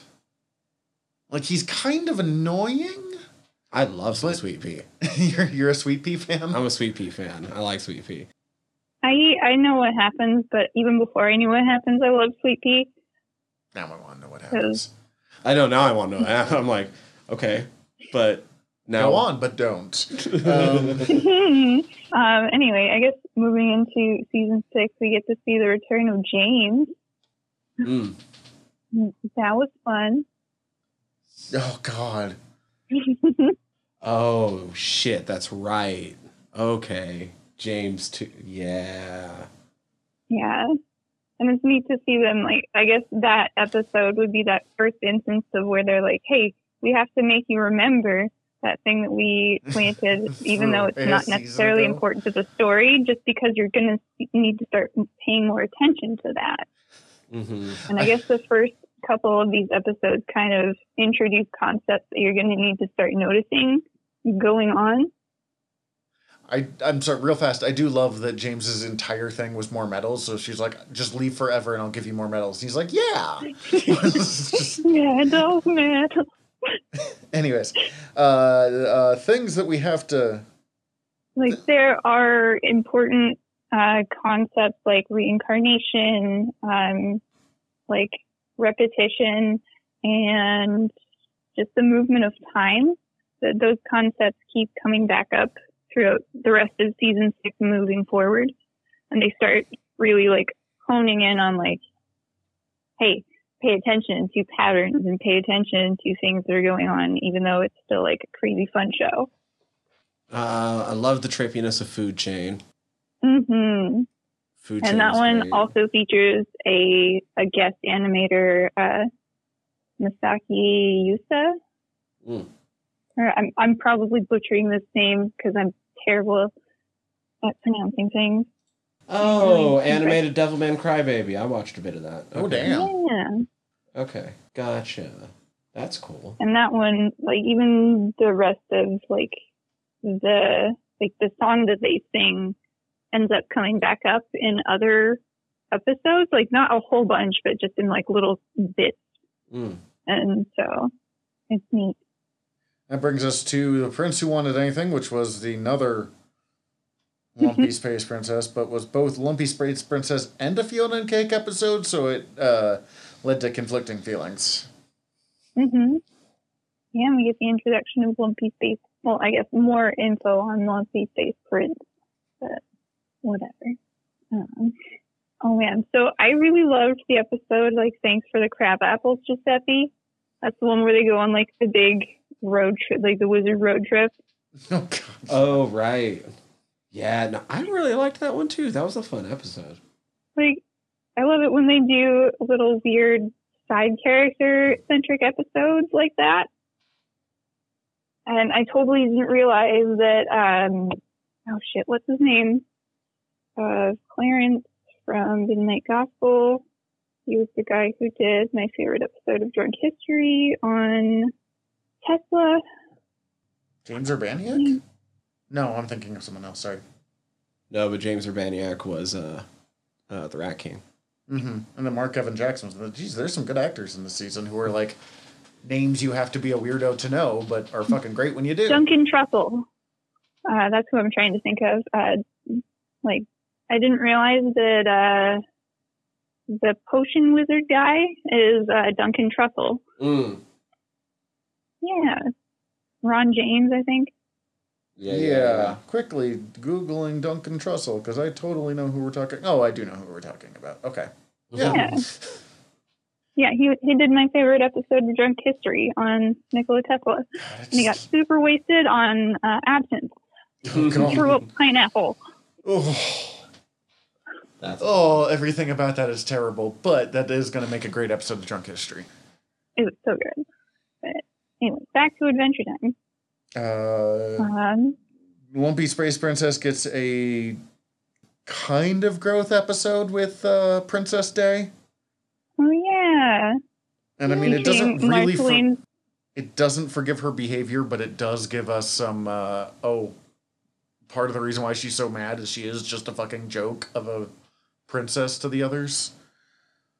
Yeah. I mean, nobody takes Lumpy Space seriously, and she also lives in a box in the woods. It's sad no one takes her seriously, but also, you can't really take her that seriously. You chose to live in a box in the woods. Because you don't want to live in your parents' house. I actually really dug Jake the Brick. That was a great episode. I love that episode. Oh, well, we can't forget Joshua and Margaret Investigations. Sorry, I'm Wikipediaing up and down real fast.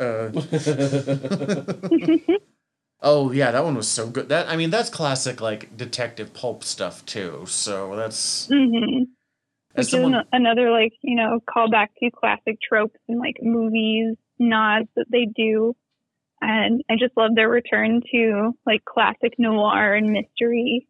As someone who's been reading a bunch of, like, The Shadow lately, yeah, I was super into this one. And then, we get that episode that is basically Futurama of Everything's Jake. And that one's super fun. But yeah, Jake the Brick was a super good one just because that fun narrative that was really nice to just listen to. And I love how they take those longer kind of just breaks for like the entire episode to just tell a story that isn't related to anything, just as kind of like a palate cleanser where they explore a random little side character or a weird interest of somebody we already know. And it kind of helps expand and, I don't know, give dimension to the world of Ooh. It's kind of one of those, like, there is a lot high prose concept episodes. Yeah, like that one episode where Jake's tail goes to the circus and is the, like, weird art clown. Oh, that was I dope. still don't get that episode. I don't know how to deal with that episode. I dug that episode. I was about that episode. Real quick, I mean, it's not a huge episode to talk about, but if we're going to talk about great guest stars, getting Lucy Lawless in on the dentist episode. Putting fucking Xena Warrior Princess in, like, his weird underground battle thing going on there. With fucking Tiffany, who I had forgotten about. Right. Tiffany is such a weird character. And they never explain where he fucking comes from, or, like, he just is there and he's so angry. Wasn't he part of Jake's old team when Jake was a thief? Yeah, and he, like, has this vendetta against Finn, but, like, besides when he shows up to, like, be mad at Finn for taking Jake away, that's it. Fair. Oh god, I'm just at this point looking through episodes, but Pajama War and the Stupidity of the Candy Kingdom is amazing. Oh man, I loved the backstory on the fucking crown in Evergreen. Like Evergreen when was that a episode trip. came out. That's one of the best Oh my episodes of the gosh. series, I think. And I don't know if it would be if I didn't have the rest of the series. Like, if I just watched that one alone without everything else going on, I would have been like, this was fine, this was good. But with all of the history building up, you're like, holy fuck. Well, and Evergreen, Like- this is another like back-to-back punch because Evergreen Astral Plane back-to-back is Yeah. like some big time. Like I think I remember when those episodes came out. I want to say it was on. Yeah, it was a few days apart. So like you had Pajama War and Evergreen, and then Astral Plane and Gold Stars. God, Pajama War is so... I'm sorry, I'm back. We actually skipped over real fast The Cooler, which is Oh, yeah. Flame Princess and Princess Bubblegum being forced to work together, which I appreciated because it was the first time we really see Princess Bubblegum called out for how, like, shitty and manipulative she can be, even if she's doing it for quote-unquote good I causes. mean, she gives the reason of like she needs to protect her people, but like at no point does she give any concern for the Flame Kingdom just because she sees them as a threat. Yeah, like- there's some imperialism going down there. It's very obvious that Bubblegum is a benevolent dictator, and like dictators, you know, do their thing. Which is why, and I mean, this will be kind of for next episode, I'm excited that she's not currently in charge of the Candy Kingdom.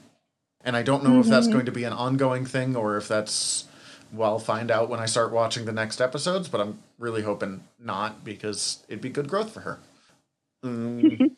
Oh, in Pajama War, I did enjoy her just getting to be buds with Finn. It was nice to see them being friends after all they've gone through. Mm-hmm. Like, Well, and I've been where Finn was, where he kind of had to stop being friends with her for a little while because he needed to get over his feelings and couldn't separate those two things.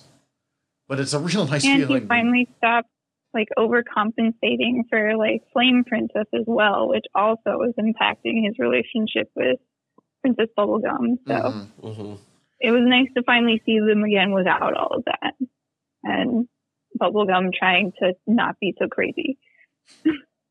And then at the same time, we just get to watch the entire Candy Kingdom be Nuts. just the worst. And Jake just like letting... Jake is possibly the most chaotic neutral hero in the history of heroes. Like, Yeah, whatever, man. Go do it. Yeah, Looks he- like fun. he's not like, you know, I've seen people argue that like Deadpool's chaotic neutral, but Deadpool leans a little more towards the, like, dips into chaotic evil a little more. Jake is just straight through. He's like, I need to take care of the people around me, and you have fun, and let's see what happens with this. Nachos. If we're following along on the episodes here, after astral projecting, which is wild. I love that one. Is that the first time that we hear about the comet coming up? Like we've seen instances of the comet before, but this is where they really start honing in on like, hey, the comet is coming. This is happening. Pay attention. Yes.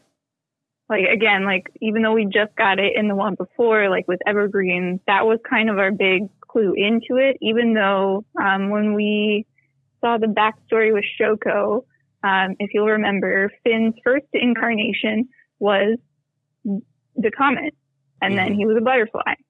So like this has all happened before, and it's now happening again. Well, and the comet also appeared in the way back when. Like it's in theory, I think Finn's comet is supposed to be the one that we see in Evergreen. And it actually goes all the way back to Jake's, what is it? It's not Death Dream. That's not what they call it. The Croak Dream. The Croak Dream. Yeah. Which I did not expect to see come up again the way it did. Did you guys see the first instance of Orgolord when he appeared? Is that an astral plane? No, in Stars, actually. I didn't note it at the time, but when Orgolorg appeared later, I was like, "Oh, that looks familiar. I know I saw that before, but I did. Now I couldn't have told you from We where." Oh, saw that it explains in why I Sweet found that kind of Pea's familiar. Visions. Okay. Yeah. This was a really interesting episode of just, I mean, again, fuck the King of Ooh. Oh, he's so The terrible. worst. Well, he'd been kind of charming terrible before, but in this one, he is just straight up Fagin the Jew from Oliver Twist. Mm-hmm. With his dog Toronto. Voiced by Paul Scheer, and I was just like, Paul, you can't do any voice other than your own, can Nope, you? he's got the one. Like in The Visitor, there's so many little clues that we'll get to see in the next couple seasons that, again, like directly allude to what we're going to see in that final season. There's so many seeds that they plant, especially in season 6, especially. Like this one is where they're starting to really gear up for that end game, and there's just going to be a lot of threads that we're picking up along the way that we have to start paying more and more attention to. Mm-hmm. This episode actually kind of sums up why I like Martin, even when I don't like Martin. Because there is a very, I mean, beyond just the obvious Gulliver's Travels parallels that are happening here, there is a very Flash Gordon or Star-Lord or whatever space rogue scoundrel Han Solo Big character. vagabond. Yeah. He taps into a very long-running character trope that I am a huge fan of, to be honest of, but kind of shows how those characters age poorly because they just become garbage humans. I mean, Martin. If they don't Martin get the growth. says it Martin says it himself. Like I don't remember if it's this season. It's or his later, last but, appearance in this one where he's like, you burn enough bridges, the only way to go is forward. Yeah, that one. And I was like, oh man, you suck so bad, but I can see how you would have been like a cool swashbuckler when you were 20. Oh man. It's okay, we'll get there. Can't wait for We'll get seasons 7 through 9. It's coming up. I'm starting launching them soon. Probably tomorrow. Oh god, more lemon grab. Let's just go past that one real fast, unless you guys have something on it. That one was good. I don't know, because that one also like is important just for Finn as well to go through like that exploration of like deep inner self at that moment too. And it's nice to see, even if lemon grab is weird constantly, it's nice to see these finally synthesized into the least possible The least terrible lemon grab. Well, the lemon grab story, we haven't really discussed it, but the lemon grab story gets real disturbing when he morphs into 2 lemon grabs, and then one grows evil and fat, and I mean, we discussed that with Baron Harkonnen, but eats the first lemon grab, who occasionally just the whole thing makes me wildly uncomfortable. Like he just kept creating for like just to create, to have others around him because nobody understands him, because Bubblegum was just like, here, I've also created you, so now here you go. And he's just insane. Absolutely insane. But that's just how his lemon heart is. And I don't know. They finally got it figured out, and it's all grease. In Dark Purple, with the Super Porp, Yeah. going into that, did anyone else get the Slurm episode of Futurama vibes, where they Yes. have to break into the Willy Wonka Yes. Slurm factory? Speaking of Slurm, we're not going to go there. You'll know what I mean when I say that when you get to it. Sorry. I know you're just looking at me so confused right now, but I don't know what's happening, and I'm not happy Slurm, about it. I know. But Slurm is going to just continue being a thing in your life here for a little bit. Don't worry about it. Don't worry about it, man. Okay. But no, yes, I got the Slurm bit. It was very slurmy. I'm confused and scared to be in this room with you right now. You'll know when you know. Okay. And then, then with our final Grables episode, we get more of those final seeds, like way more than I had even realized at the time. Like we get like direct references to kind of how the end of this world ends up, I guess, through this story. Even though it seems like weird throwaway episodes, they become more important over time.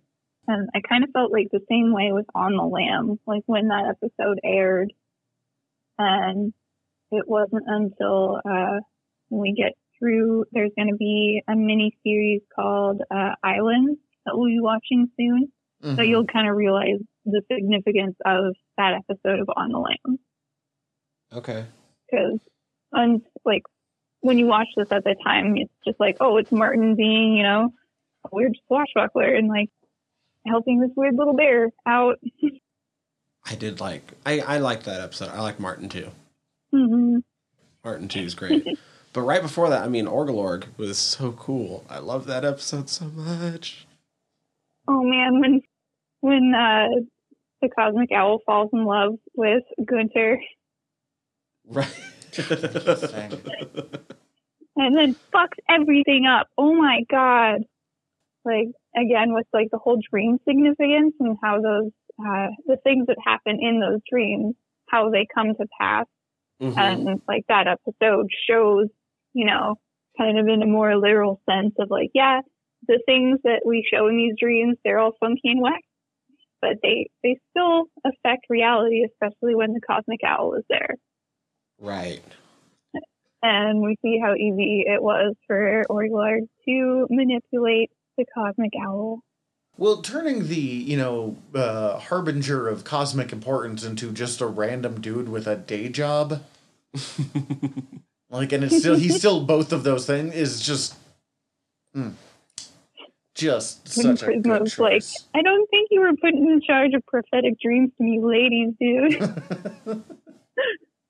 Just the wildness that this season ended on was just so much fun, and the escape of Orgalorg and running into Cosmic Tignataro, and that was Tignataro. Okay, so that I was that puts another Star Trek actor that they've gotten on this show. Then I mean, she did it afterwards, but Tignataro's in Discovery. Mm-hmm. She's so good in Discovery. Yeah, that whole thing. It's not Dune, but it had some of the Dune trippiness that I got out of it, and it's really just that era of sci-fi when people discovered acid and science fiction at the same time, and like we saw what came out of it. It was a good time. Oh God, it made some weird stuff, man, but some of it is so good. I don't know. Overall, like, man, I dug this season, but I'm having a hard time saying much about it because it kind of there's so much that happens that you have to talk about all of it. Right, and I feel like a lot of it is either it explains itself or it hasn't been paid off yet. Mm-hmm. Kind of like, we haven't really discussed Betty, and I'm seeing she popped up here, and like the Betty and Magic Man episode is just so good. You forgot your floaties. Oh, yeah. But like it kind of feels like a middle step into what's happening.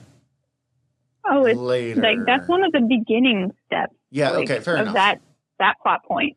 And that's one of the plot points I'm most looking forward to going forward, though. Like, oh man, that one doesn't pay off for a while, but it is a good one. It'll pay off within a month for me, so you know I'm doing pretty good on the scale of stuff. Yeah, I mean, yeah, like it's not like you were watching these at the time and had to wait. So in between, just to like give you an example, we had to wait from March 17th till April 21st in between Billy's Bucket List and Wake Up and Escape from the Citadel.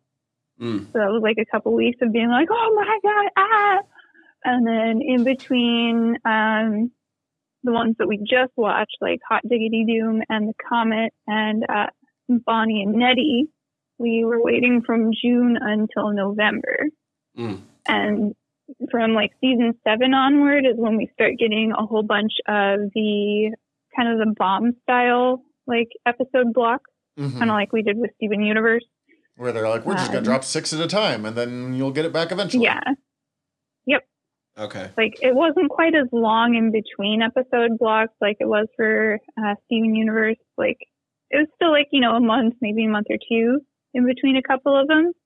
But from then on, it was just like the episode blocks and you had to wait and you're like, oh my God, what the fuck is going to happen? So that's why people like had those months and like time and hours to speculate and create their series, and it got so detailed, so involved. so many like shipping wars. Like, holy shit. You can't really do it anymore with the rise of streaming over DVDs, but it was a fun thing with DVDs of if you had to watch the show as it came out live and you had to deal with the fucking cliffhangers that made you so mad of like I would load people the DVDs knowing it ended on a huge cliffhanger and they'd come back to me being like, God, I need to know what happens next. And I'm like, I'm just going to kind of slow roll the next one out to you so you get a basic understanding of what I went through. Any other episodes you guys want to mention? I just wanted to mention that like I said, with the way that this season ends off, this show completely has my attention for what's coming next. And they could go almost anywhere with it, which is a lot of fun. We get a lot of, I don't know, just really nice, fun character explorations. And that's going to be neat to see going forward. I mean, we've already gotten a whole bunch of that because, I don't know, just pick an episode from this season and that's basically an example of it. Like Ghostfly, which is an episode we haven't really talked about. Which one's that one? That's the one. That's the one where Jake is making the soup and a fly drinks some and then he kills it and then they get haunted for the rest of the episode and then Jake dies. I think I slept through that. I apparently slept through way more of this show than I thought I did.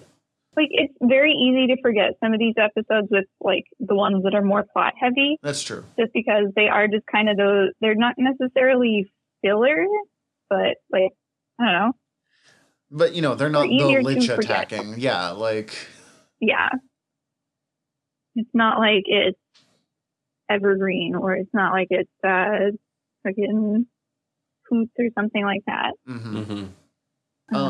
So I have one last thought about the final episode, and it's you're not going to get this. I'm sorry because you don't watch Doctor Who, but his speech on when she's like, "Do you want to?" Or I don't know, I shouldn't say she. When Tig Notaro was like, "Do you want to move onward to the next plane?" And he's like, "No, I've put a lot of work into this physical plane. I kind of want to see what happens next." Feels so. The Doctor in Doctor Who to me, especially 11th Hour when Matt Smith first appears. Oh, and they're like, is this your plan? He's like, no, but I've put a lot of work into it while like doing his own thing. I just associated those two really strongly. Of like, oh man, Finn's becoming that level of hero. That's awesome. Yeah, he just overall feels so much more mature than when we started.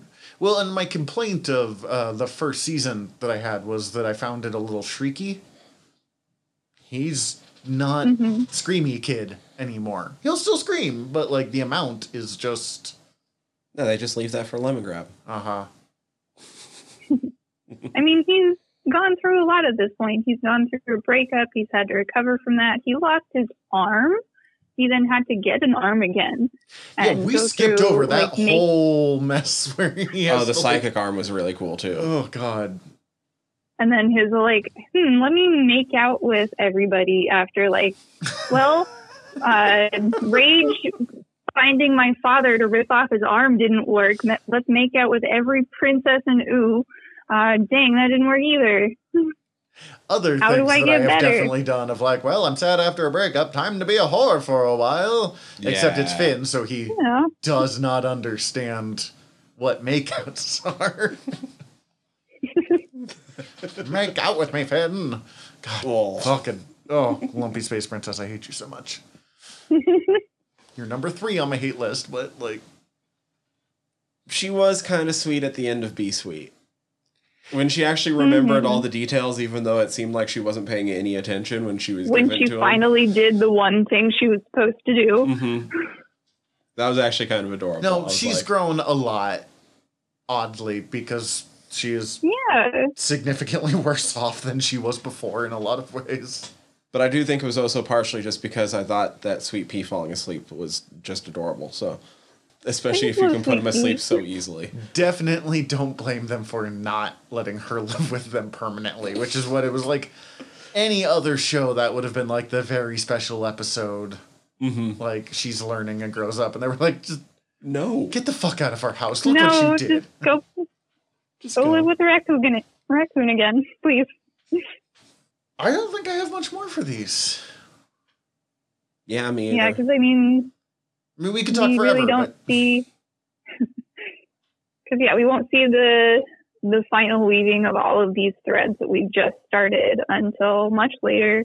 Like, we will go through all of the next episode and still not see the end of some of the things that we just started, like, learning about. Awesome. Okay. Yeah.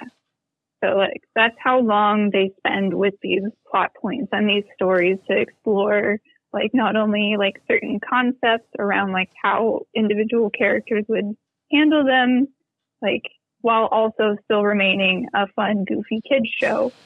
Like, the weird depths that they get to, like, on, like, emotional elements, like, especially in, like, that episode, like, Be More. That one, I love that one. Anything that has to do with BMO and Mo, like, there's going to be another one soon and I'm going to cry again. I still remember the time I came home and you were just sobbing, and I'm like, "Oh no, what happened?" You're like, "Adventure Time's That was final the finale, episode by the ended." way. Yeah, no, that was the finale that I was watching, and Yeah, I I can't know. wait to subject you guys to that with all of the context. So good. So I know we will still do our recommendations, but since we are looking forward to the future, what are we covering for next time? So next 7, 8, time 9? we will be 7 through 9. 7 through 9. Okay. And then our final episode's going to be so easy because it's like 20 episodes. It's one season. But you season guys will feels, see but- why I planned it this way. Okay. No, I'm already getting the idea of why, but like it's one of those I'm like, oh my god, I can do that in a couple of hours. No, like this one was the heavy lifting episode of we had a lot to get through, which is why we kind of rushed through a lot of it. And I we didn't still, really cover a whole bunch. and we're still in the over 2 hour mark for this episode. So like, yeah. Yeah. Okay. Any recommendations before we go? Yeah, I'm gonna recommend something that I also started watching between last time and now, and the most classic move for this recommendations on this podcast, and what I'm probably going to be watching with my girlfriend tonight. Is it Peacemaker? No, I'm going to recommend Righteous Gemstones, also on HBO Max. Oh, that's the one with John Goodman and Danny McBride, and it's a family of just. So it's like family. church preachers. It's a family crime dramedy Oh. about a family of just terrible people, televangelists. Well, I mean, the same thing. And it's somehow really amazing, even though you don't necessarily root for any of the characters. It's more like you don't want to see them succeed, you just want to see what happens next. I've got a few shows like that. I understand what you're saying. And plus anything John Goodman is just amazing. Just But like, chef's kiss, yeah. he's like the patriarch. He's the one that started it all off. His wife was probably the only actual halfway decent person in the family. She's dead now. Danny McBride is the oldest son, kind of the one set to inherit the empire. At this point, it's like an empire. They're like mega church Yeah, they're fucking millionaires. Joel Osteen or fucking Liberty or whatever. Anyways. And it starts off, and the action all gets started in the series because Danny McBride is getting blackmailed because of video existing of him at a party with some of his his entourage in the church with copious amounts of prostitutes and cocaine. That's what I would have guessed, yeah. And it's so good. What's his name? Why am I fucking blanking it? I don't know. I haven't seen the show. Walton Goggins kind of rolls away with every scene he pops into. He plays like the uncle to Danny McBride. Okay. And he's Uncle Baby Billy Freeman. I don't And like he's that. fucking Walton Goggins basically playing Billy Graham. And it is I do like Billy Graham. fantastic. No, I don't, but okay. Yeah, all terrible people. Watch what happens to them next. Yet there's still like crazy, weird emotional moments when you start realizing just how broken they are as people and stuff too, because it is a dramedy. So Fair enough. You got anything? Kind of going back to like what I've been ingesting, I definitely recommend the Gemini Home Entertainment and the Back Room. Like, they are super fun series. They're really engaging and easy to get through if you are into that type of thing. Nice. Mine is closer to Yui's than it is to Tyler's. It's kind of on the opposite spectrum of Tyler. It is a tokusatsu show called Red Man. Tokusatsu is like Ultraman, what the Power Rangers show stole from, and all of these. This was a weird one because it was they made like 138 like 5 to 7 minute episodes. And it's literally just this unknown Ultraman style hero named Red Man who murders kaiju. Okay. You don't know his plot, you don't know anything. I think Ultraman later like dropped some hints of who it was. But it was a super low budget filler, like for a show where episodes were short or something like that. But the budget was so low that they would just take like one of the kaiju costumes from Ultraman, put it on the top of a van, drive out into the woods, dress up as a kaiju and as this Red Man guy. And then because they didn't have money for special effects, instead of like beam weapons, he just beats them to death. Yes. And they never explain why. And the reason I found this is they made a comic recently, because tokusatsu stories are super big in comics right now, called Red Man Kaiju Killer, that comes up with the story that everyone thinks that was a TV show that came out in the 70s. But it's actually signals from an alien planet. Someone is sending us, like, pictures of this guy just popping up and stabbing kaiju to death. And, like, no one knows why. And it's, like, following between that with, like, little bits of the mystery of who's behind this broadcast. Okay. It's wild. You can find all of them on YouTube, and then there is... I've read the first volume, but not the second volume of the comic that I'm telling you about. It's just... If you like goofy Ultraman fights, this is that, but with, like, punching. That all also weirdly reminds me that we should probably definitely cover the Guyver on this show at some point. God, any version you want, my guy. I even have some of the comics. I mean, I'm thinking some Mark Hamill movie. Oh, boy. Okay, so you want the bad one. Yeah. But that's for a different time. Yui, thank you for joining us, as always. Thank you so much for having me again. Thank you, Yui. Sure, I will talk to you later tonight, because that chat group talks like every hour of the day. In the meantime, we're your generals of nerdery. I'm Zach. I'm Tyler. I'm Yui. Dismissed! Hi everybody, General Tyler here. If you like the show, please hit subscribe however you're listening to us right now. Also, if you could rate and review us however you're listening to us right now, or preferably over at Apple Podcasts, we would super appreciate it, as the whole world is ran on algorithms, and we want to be all up in them, getting our voice out to more places. Also, tell your friends. We always appreciate that. If you want to get in contact with us, ask us questions, give us comments, email us generalnerderypod@gmail.com. You can also contact us through our website, www.generalnerdcast.com. While you're there, check out all of our back catalog, or click the links up at the top, as we are part of the Earworm Podcast Network. Go check out all of our sister shows. We're involved with most of them, so if you already like listening to us talk, it might be in your best interest. And if you want to check out everything from the network, head over to earworm.com, EARVVYRM.com. We'd super appreciate it. Love you all. Have a good one.